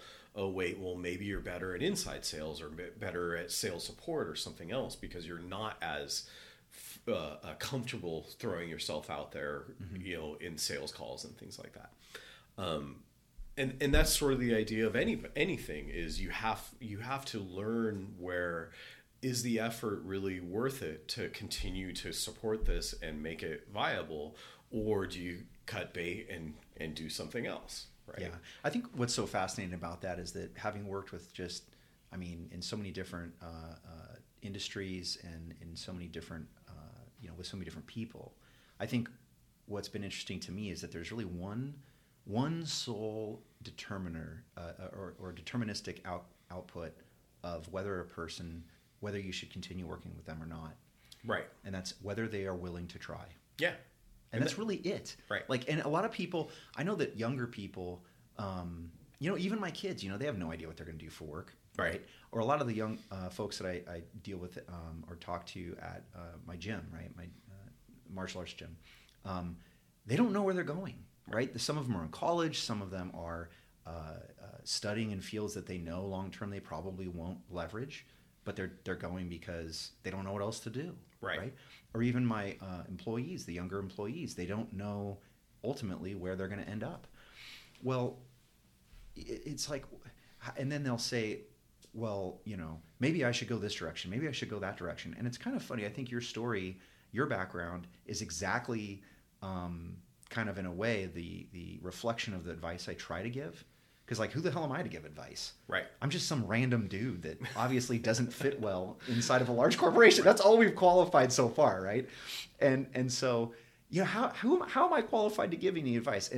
But I think the one piece of advice that I can give is that whatever you do, be willing to work your ass off. Right. That's it. No, that is the only requirement. Right.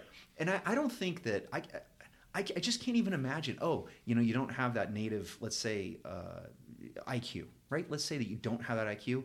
I don't know a ethical business owner who will not find a place for you if you are hardworking and honest. Right. That's it.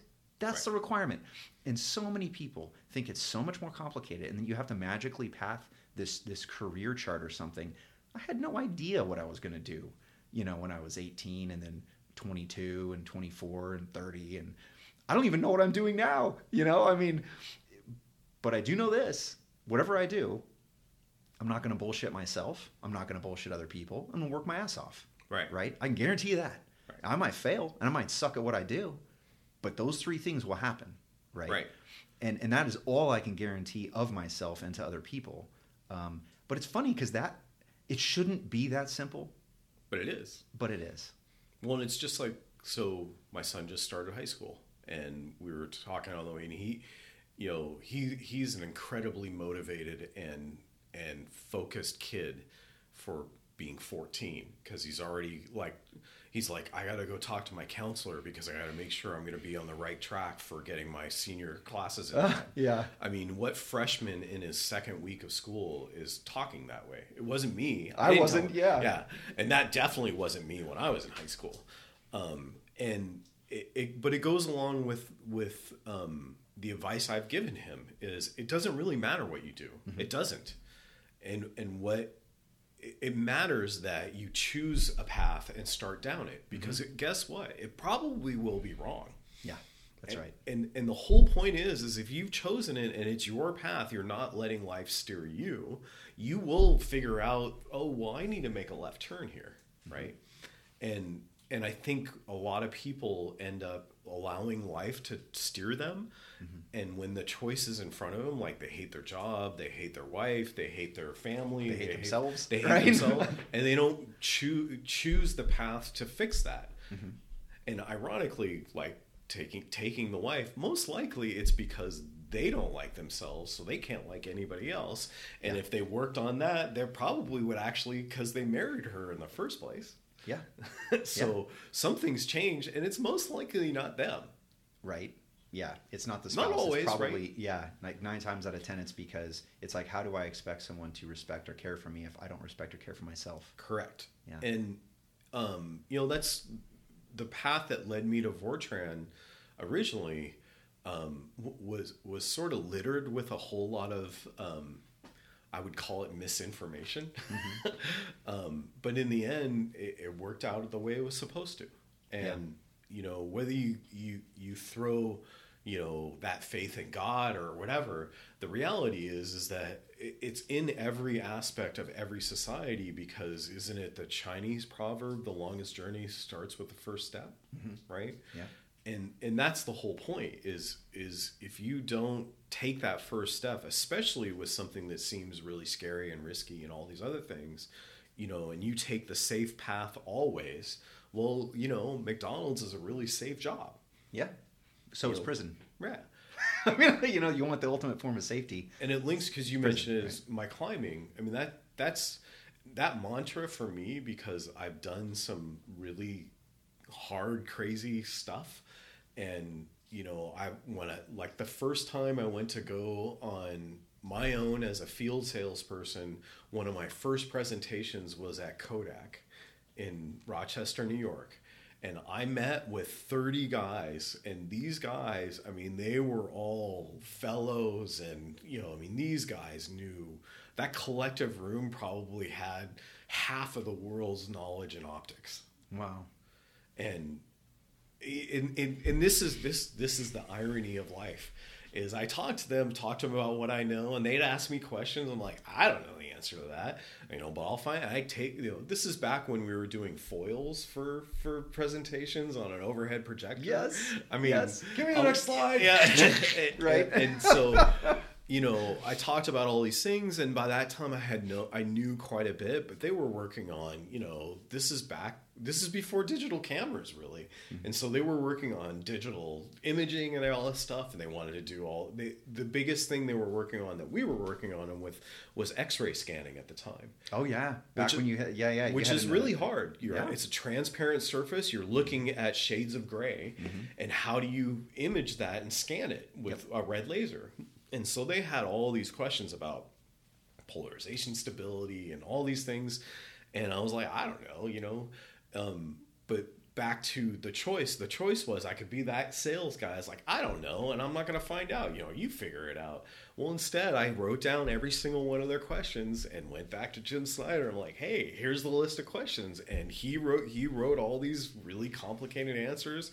I made sure I understood them, and I called him back and said, here's what I found out. And they're like, oh, okay. And guess what? We got a contract and made a bunch of money. And but the other thing was, and this is the weird thing about life, because one of the guys that was in that meeting ended up being a guy that helped at Pavilion, this guy Badri Narayan, and he was a research fellow and helped develop the first X-ray scanning machines and everything else. And I was like, oh, and I said it, and he goes, I think I was in that meeting. Yeah. Yep. Well, we live in a small world, man. Like, it's so funny. Optics and imaging and all, it is such a small community, right? But it's that weird thing about life, is that the choices I've made were motivated by a whole lot of other things. But what I knew was they were the right choices for me at the time with what I knew. Yeah. And it got me to a place where, things are pretty good. Yeah. Right. Which is awesome, right? But like you said, we're a small company, and there's a lot different stress and, things you think about when, you don't have other people to push the blame to, right? Oh yeah. It's hard that kind of knowing, and it's difficult too to know that, like, on one hand it is as the leader, it's on your shoulders, but then there's a proverb that says the horse is made ready for the day of battle, but victory belongs to the Lord. And I think, to me, it's an interesting proverb because it's saying two things that are very important, right? One is that you have an obligation to prepare for whatever endeavor you're going to undertake, right? So you can't,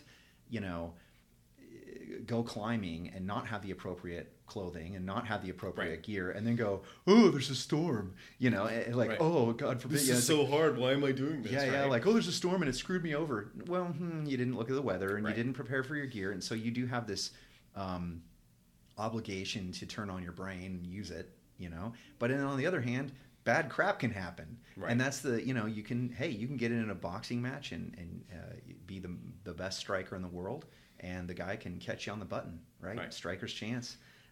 Or he just is better. Or he's better on that day and you didn't have enough coffee or whatever it is, right? And so a chance can occur, but chance can occur whether or not we prepare and due diligence. And so then the only option we have is to due diligence. Right. And so that I think but I think you're heading to a place that the probably most important lesson I've learned, especially now, you're running this, is that is how you treat failure. Absolutely. And I think a lot of people, especially today, they expect themselves and everything around them to be perfect. And when things are wrong, or they screw up, or they fail, they basically, throw their toys around and everything's done and, blah, blah, blah. And what I've noticed of the most successful people I know, and that's not necessarily, like my best friend, I was told by very influential people in my life at a young age that the only way to be successful is, to be an engineer and run a business and be blah, blah, blah, and all these things. And it turns out my best friend was a telephone worker, climbed telephone poles forever. He's my climbing partner, firefighter and everything else. And he's retired at 56 living in Cozumel. And raking in the retirement plan. And he's financially set. He's happy. But he's lived a life that was presented to me as basically failure. And, what I've learned throughout my years is that, it's far more important to be happy. Now, you don't want to be a homeless person happy. Sure. But, there's a lot of different ways to get to that end result. And and the commonality is, and this is why he's my climbing partner, I've never known anybody that would work as hard and as consistently as he would. Yeah. It's fascinating to see that, right? And to see that I don't know, one of my friends, close friends, is a UPS driver. And you think, oh man, like when you're younger, and you think, oh, I couldn't do UPS driving for 20 years or whatever. Well, I've been working in this field for more than 20 years now, right? Or about 20 years. And you start to go, well, wait a minute. My buddy's going to retire pretty soon with a fat pension, know? And I got to make sure I make sales next quarter. Yeah, right? Like I'm like trying to survive over here. And meanwhile, he got to stay in shape. Because guess what you do as a UPS driver? You're getting up, you're moving heavy stuff. Yeah. Meanwhile, I'm always fighting the neck and the back and this and that. And why? Because I'm cramped into a chair, stuck in a room. Yeah, and it's so funny because you go, who's the idiot here? It's like, right. But especially I think, kind of like the larger culture, our larger culture. And this actually falls from I read an interesting treatise on this. It falls actually from the Greeks, because when the early philosophers kind of came to their position, right? The idea of manual labor was anathema to a thinker. Right. So if you had the IQ or the proclivity to sit and just think about thinking, why then anything other than doing that was a disservice. Right. And so that creates a class separation, which we've carried all the way into our culture, at least in the United States, of, hey, you're either a high-end intellectual, white-collar worker, if you will, and therefore the blue collar is not as good, if you will, right? And we teach that to our kids. And what's even more funny is I have a neighbor who owns a sanitation business, started off like renting porta potties to businesses and stuff like that, right? To construction companies. He just built a house that, best guess, $2 million bucks, right? He's crushing it. Is that the White House? The White House, right? Yeah, yeah. Everybody knows it as the White House up the road from me. And you go, well, wait a minute. That's a blue collar. Not only is it a blue collar job, but it's a job where you're dealing literally in excrement. Right. Right. It's the worst job for a lot of people that they could imagine. And yet this guy, amazing guy. I'd love to have him on and talk to him because amazing business leader, a mentor, for me, a mentor, just a really strong man of faith. And the most humble guy, right? But works his butt off. And, you go, is this the definition of success? I'd argue that in every way, this guy, through his journey, has achieved success. And he did it in a way that everything in when we were younger would say was the wrong way to do it. Right. Go deal in poop. Right. It's like, so it's just really funny that the way life works out in that sense. And I think it's important for us being in the position that we're in, right, to help people that may not have that opportunity to see that all these options are there, right? It's not whether or not you're some amazing engineer, right? Because there's a lot of people that have engineering degrees that suck at engineering, right? It's not as much about that. Of course, there are many jobs where you need to pull a lever. You weren't going to start cutting on people as a doctor without a medical degree, right? And so, sure, if that's the path for you, then go do it and work your ass off, right? Yeah. Well, along those lines is just like climbing.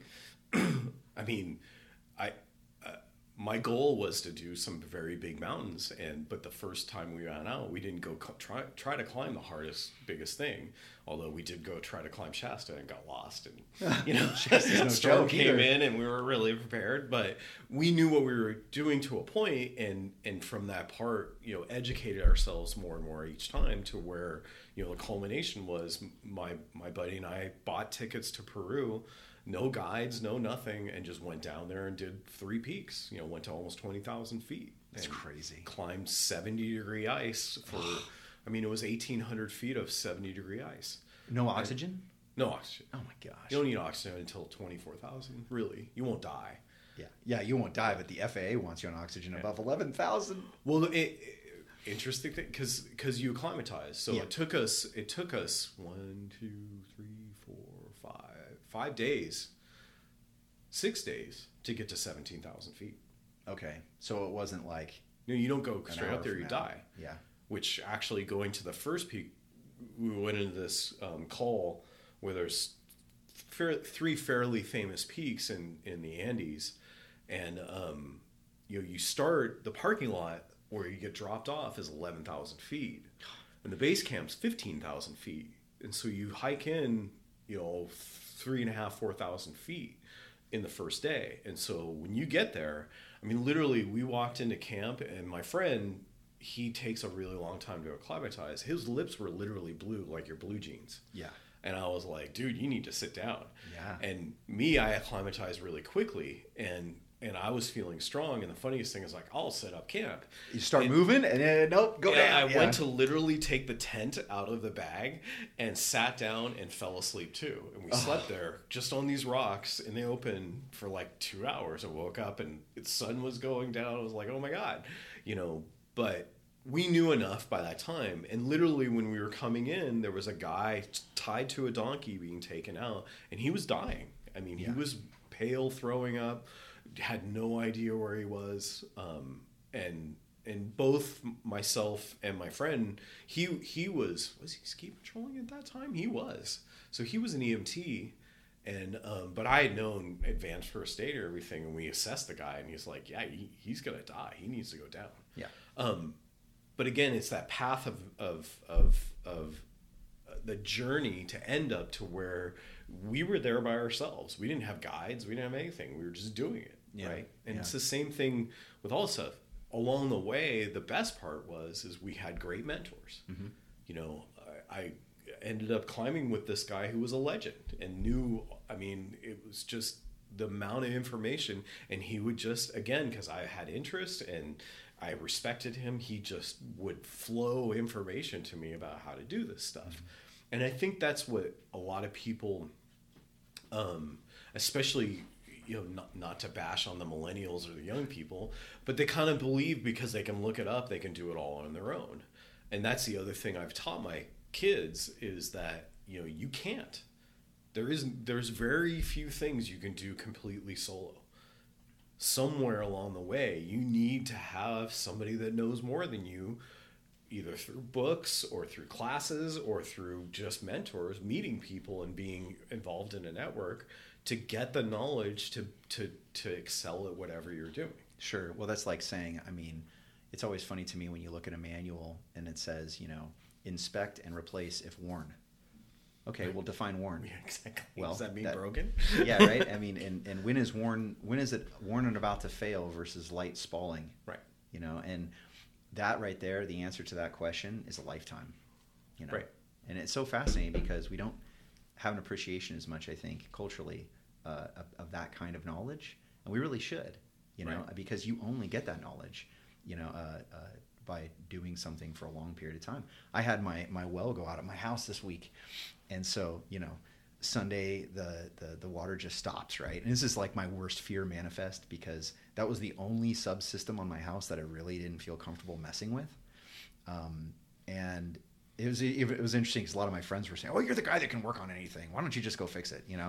And I was like, "But I don't know how to fix it. Right. It's the one thing I don't know how to fix, and this is why I was so scared. I don't want to make it worse either." Yeah, right. Yeah, I'm gonna push the wrong thing and collapse the well. And exactly. Need a drill to come out and yeah. I mean, it's like whatever it is. I'm sure is the one area I didn't feel comfortable. Well, so got a guy out there. He comes out, and it's this 74-year-old dude that runs this business, and just watching him work, and I'm working alongside him, and I remember at one point he just grabs the top of the well after disconnecting, the wiring and the tube, and he just goes, "Okay, start pulling."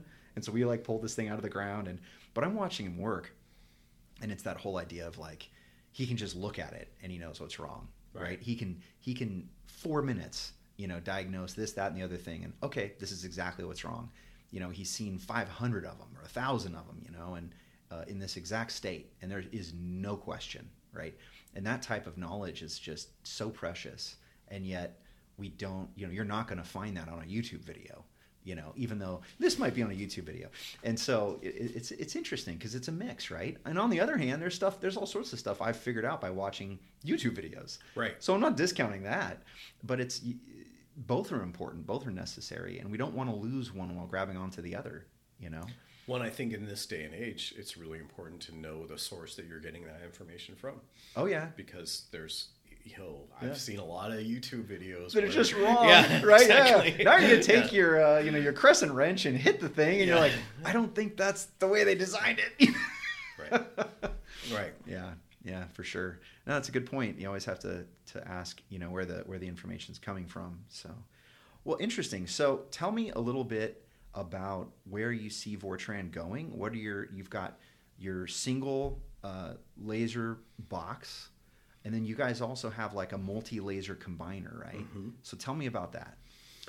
Well, real simply, it's just multiple lasers combined into a single output. It can be free space or fiber. But when you really talk about what our next steps is and what we're really doing, a lot of what our value and what we see next is not one of these products, because what we've really done is develop a platform technology, and a lot of the things behind the scenes that we're working on are more integrating that technology into a higher level subsystem for specific applications. Okay. So it's taking, this fairly quite mature technology, and either scaling it up, which is the multiple lasers and specific specifications and application of those multiple lasers, and then also scaling it down and taking away some performance and some other things and taking advantage of the other high performance things for lower cost isn't the right description, more a better economical solution for OEM systems. Yeah. And so, I even just thought of this right now, but it's popped in my head several times. Coherent tried to do this years ago in their medical group and these other things where they were taking existing technology and building these custom systems for specific companies and applications and things like that, and it never really took off.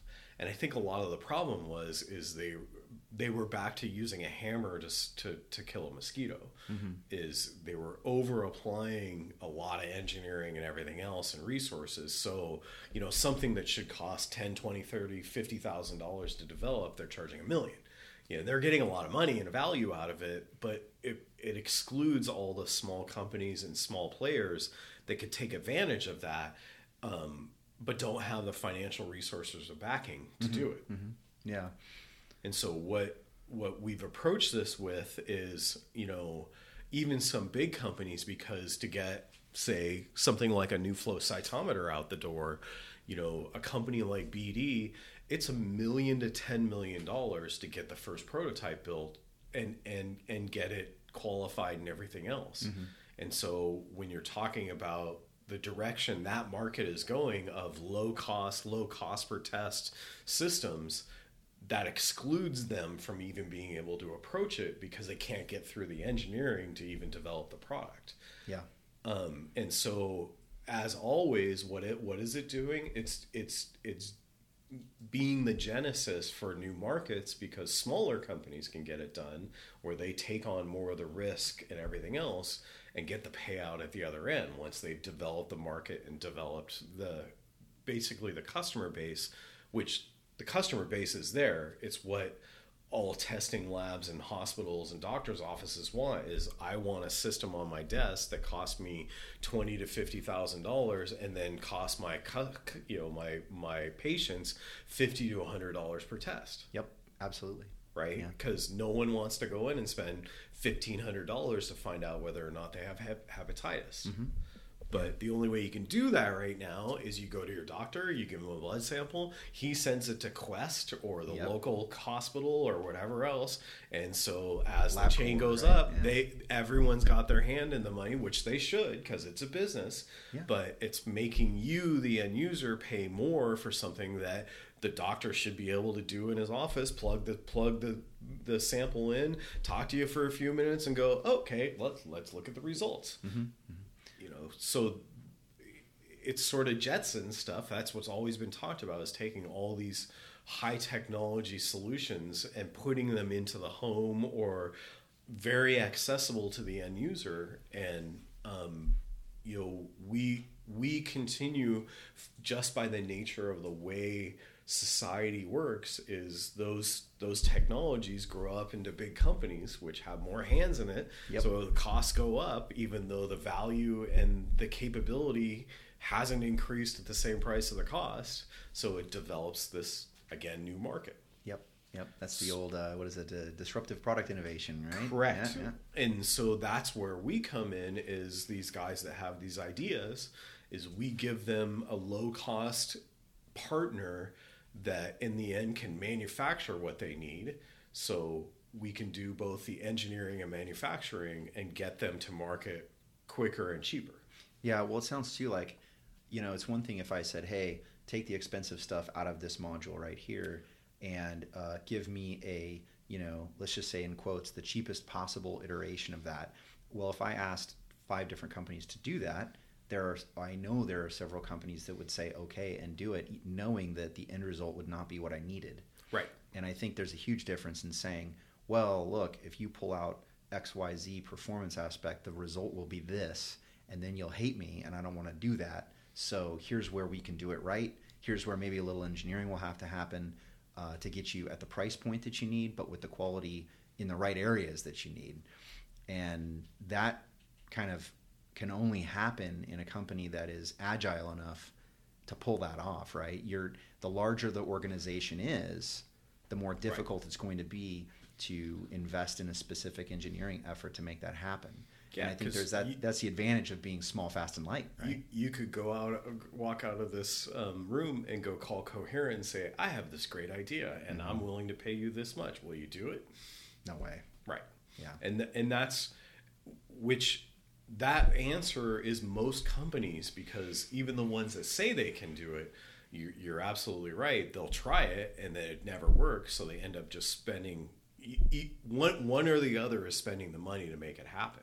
Well, and that's why it doesn't matter who it is, right? What matters really is that resource process and value network and the inherent mass of the organization, right? I mean, you could take any large company that's mature, right, and say, well, hey, go change course. And it's literally a byproduct of the size that the answer will have to be no. Right. Because you cannot be that big and also be dynamic. HP did something interesting earlier in the late 80s or maybe early 90s, but they took their LaserJet division. Maybe it's the inkjet division. I don't remember which. But I think it's inkjet. And they had the LaserJet. And they were crushing with the LaserJet. And the inkjet guys came along and said, hey, we can do this with like these curing diodes or whatever. So the management said, great. So they spun off a small division independently and let those engineers go and do that.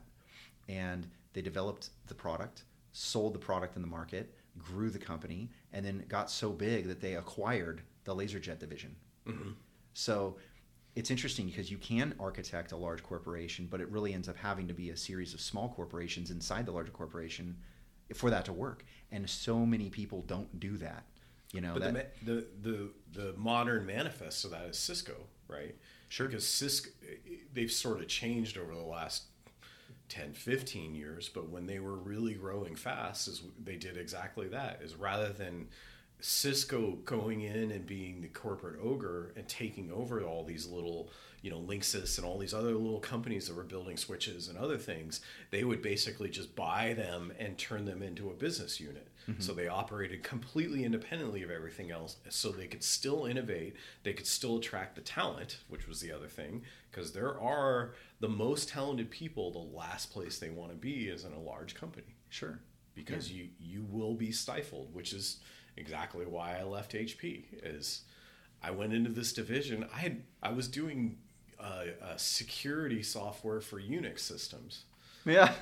And it was the classic thing is I was an engineer and I went to the interview and I could answer all the questions, so they hired me. Yeah. Go sit in your corporate drone position in the cubicle and program. My God. I mean, they were literally doing things. I mean, Texas Instruments, their computer division had been out of business for I don't know how many, a decade or more, and they were still like generating these security measures for it by using 3 different programs, and one was in BASIC. Come on, BASIC's the best, man. Oh, yeah. And I'm like, well, why didn't you just combine it all and do this? And they were like, what? That's not in the policy manual. Right. Yeah. So I did, and the irony was when I was leaving, they were like, oh, well, we need that. And I'm like, no, you didn't pay me for that. Yeah, do it on that the was side, my right? tool. That was my tool. If you want to pay me $10,000, I'll give you the code. But that was my code. I did that on my own. Yeah, yeah. And they wouldn't. So I was like, okay. And that's how big companies are. Is they own everything without allowing you to innovate and not giving you the tools to innovate. And it doesn't have to be that way. That's what's so funny, right? I mean, there are these rare exceptions where organizations see it from the top and they understand that, like, hey, you're always going to have these small groups of crazy people that are willing to try different things. So empower them and unleash them and support them, right? But instead it becomes, you're not playing by the large corporate policy manual, thus we must stifle you appropriately. And it's so funny because it everything leans that direction, right? And in a good way, in a self-preserving way, right? Because the larger you are, the more structure you need. Otherwise, you will fall over. You can't have chaos all over the place. Well, right? I think the major difference between the small companies and the large companies is the risk aversion. Yeah. So you become this exactly what you said as a corporate drone, because everyone's afraid of taking any risk, because if you screw up and fail, you're going to get fired. You're sacked. Yeah. Or you're going to be blamed forever and put into some division where you're managing janitors, right? Yep. And so that is kind of the corporate genesis of today, is large companies. And the irony is it's even companies like Google and Tesla and everything else, is the bigger they've gotten, the less they've been able to innovate, because everyone's afraid of getting fired. Sure. Well, and not only getting fired, but now, I mean, that's one of the other interesting things about having a small business is you start to understand the chains that come with a salary, right? Because it's not just a salary. I have one friend who I enjoy his commentary, but he calls it being a wage slave. Yeah. And it's so funny because that's offensive to, like, if I'm earning a salary, I'm like, screw you, buddy, calling me a slave. who the hell, but then you think about, okay, so what happens? Let's say I don't get fired. Let's say I decide to quit. How does my life change? Do I have a corporate car? Do I have a corporate gas card?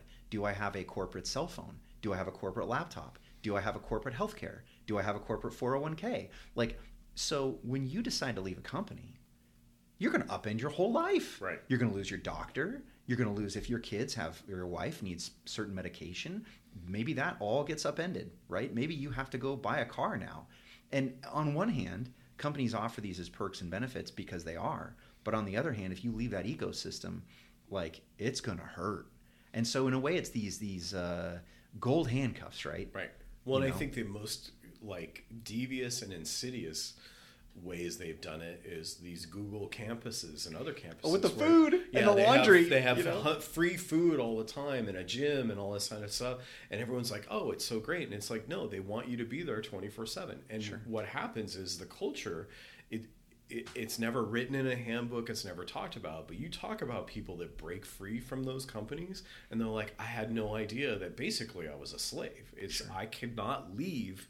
And if I wasn't there 50, 60, 70 hours a week, people are asking me, why aren't you getting more done? Yeah, or we're here, we're getting our work done. And that goes back to that idea of hey, we're all contributing, right? So why aren't you pulling your weight? Well, in that case, you're all pulling your weight together in a situation which is long-term untenable, right? And that goes back to what is the purpose of being or owning a business, right? Is it, okay, first to keep your family fed, of course, right? Feed yourself, feed your family. But the other side is the opportunity for other people to feed their families by working with you. That is the best reason to own a business, because you can provide people a opportunity to live a balanced lifestyle where the culture is set by the management in a way that says, no, go home. In fact, you're not allowed to be here anymore, right? Because I know that every axe, every tool, my chainsaw, my soldering iron, you name it. What is the one consistent thing about all these tools is that they need overhaul. They need repair. Right. And so if you expect a person to come into an office and work like a dog and not have a repair, you're going to break that tool. Right. That tool will become useless, right? Well, and study after study, because you just walked right into what was going through my head, is study after study says is that quality of life means everything of how productive you are. Yeah. And people that work in a quality of life type of environment end up being far more productive and far more capable than the drone that wanders around and basically goes in and out of a lab 900% of their life, right? Yeah.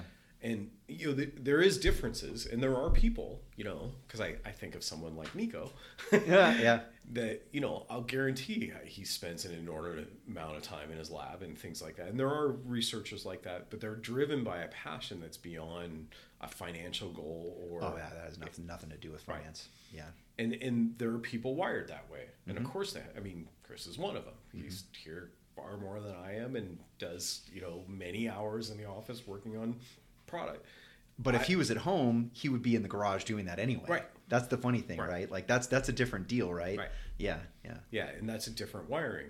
Most people aren't wired that way, but even him, you got to get away and you got to reset, because then you can clear your mind and start seeing problems from different perspectives and things like that. And I think a lot of people get too focused on with the blinders on doing what they're doing, and they can't find solutions because they're overworked and over incapable of the free thought to find better solutions. Yeah. No, it's weird you say that. One of my best pieces of work in the last 6 months has been when I got COVID, which is insane, right? But I, got a positive test, right? Started getting the cold, and then thinking, I thought, I just have allergies. And then the next day it's worse. I just have allergies. Then I'm walking up the stairs to my office. I'm like, oh crap. Cause I was feeling all tired. I was like, okay, yeah, this has gotta be COVID. So go get the test, right? And they're like, yeah, you're positive. And obviously I told all of my clients, well, if I'm not dead in 2 weeks, which they didn't enjoy the gallows humor, But, I had a couple of key clients that I decided, okay, and basically it was no joke, this is another one of these small business kind of things. You go, well, If I can't get it done, who's going to do it? Well, not only that, but like, there is a possibility greater than zero that I might end up dead. If so, I better try to get the most profitable work done first and bill that crap so that my family has the most money, right? And that's kind of dark, but that's what I decided. And fascinating enough, I didn't have all this other distraction. No one could come over. I couldn't see friends, right? I couldn't even see my family. And so what I could do was get up and work on one project, and it was amazing how much output I got done in that one instance, simply because I think the chaos level was reduced. And it's actually helped change a little bit about how I work now. I've dedicated more isolated pieces of time to try to replicate some of that because, it's both awesome to have the opportunity to say, what do I want to work on right now? But it's also chaotic, right? And so I found it's better to say, okay, I'm going to dedicate this period of time to getting this far on this one project. And that's produced, I think, better output lately. Interesting. So, yeah. Well, the irony is for sales, I actually like the chaos. And oh, yeah. I mean, I thrive more when there's a whole bunch of things going on, because when there's just one thing to focus on, I find that I can't do it. Yeah. I can do it to an extent, but when I'm drawn in a whole bunch of different directions at the same time, I end up getting more done. Yeah. Which is a weird, and it goes back to what we were talking about life, is you got to figure out where your strengths are and play to them rather than, and then also work on your weaknesses, which is what I do the same thing. I try to block time so I can get my busy work done and other things that are tedious and less interesting but have to be done. Put those first, right? So I put them last, but I schedule time for them. See, I do them first so that the dessert is the fun thing, right? Because like my psychological dessert is enjoying, letting the ADD fly, right? And so then I punish myself early by saying like, look, because it's like, you eat your vegetables first and then have the steak. See, right? I have dessert first, but I still eat the vegetables. So the outcome's the same. Oh man, that's so funny. Yeah, but for me, that's exactly why I do it, is like, I got to get through this crap, because the faster I get this done, right? Like the better I get this done, the faster I get it finished up, well then I can go have fun. And so if I can cram that stuff I don't want to do, like, purchasing or accounting or something mundane, then I get to go have fun, with the coding or the building, right? And then I buy myself more time. And so that's the benefit. So I know that's kind of disturbing, but it's weird because you have to be, who's your boss? Well, it's you. Who's your employee? Well, it's you. Who am I accountable to? Yeah. Yeah. And so you have to kind of put on your boss hat sometimes and be like, you're a lazy piece of crap, and you're like, you better work harder, right? And then you take off the boss hat, put on the employee hat, and go, I don't want to. I want to go on vacation. It's a schizophrenic position. Which is how I ended up in Cozumel diving. Yeah. And that, but you have to get both. While I was down there were days, it worked out great because, ironically, my friend was certifying my kids in diving. So, but it was built-in babysitting. So my wife and I could get time alone. And then on top of it, when I had to work, I could sit, next to the pool, get all my stuff done and answer all my emails and everything else. So I didn't fall behind, didn't get ahead, but I was on vacation. Yeah. And, the work doesn't stop, especially being a small business owner. There are certain things you have to get done every day, or otherwise you can't operate. And no one else will do them. Right. That's just the bottom line. Yeah. So it is weird, right? Because it's a lot of responsibility, but also a lot of freedom. Right. You didn't have to ask anybody permission to go. You just go. Yeah. Well, I sort of do, but yeah, someone wasn't probably so happy. But there's always somebody somewhere isn't happy, no matter what you do. Right. So, but yeah, right on. Got to break a few eggs to make an omelet. That's right, man. Well, Steve, thanks for talking. It's been great. It's I think we've solved all of life's problems. Correct. And learned a little bit about lasers, and we've circled around the world. Absolutely. So thanks for your time. Thanks for downloading some knowledge on the laser performance side. I find that fascinating, and thanks for what you do. And thank you for setting this up, and we'll do it again sometime. All right. Cool. Nice job. You gotta go. Let's see. It's gonna say I'm not recording. Yeah, exactly. You recorded nothing. No, it's still going.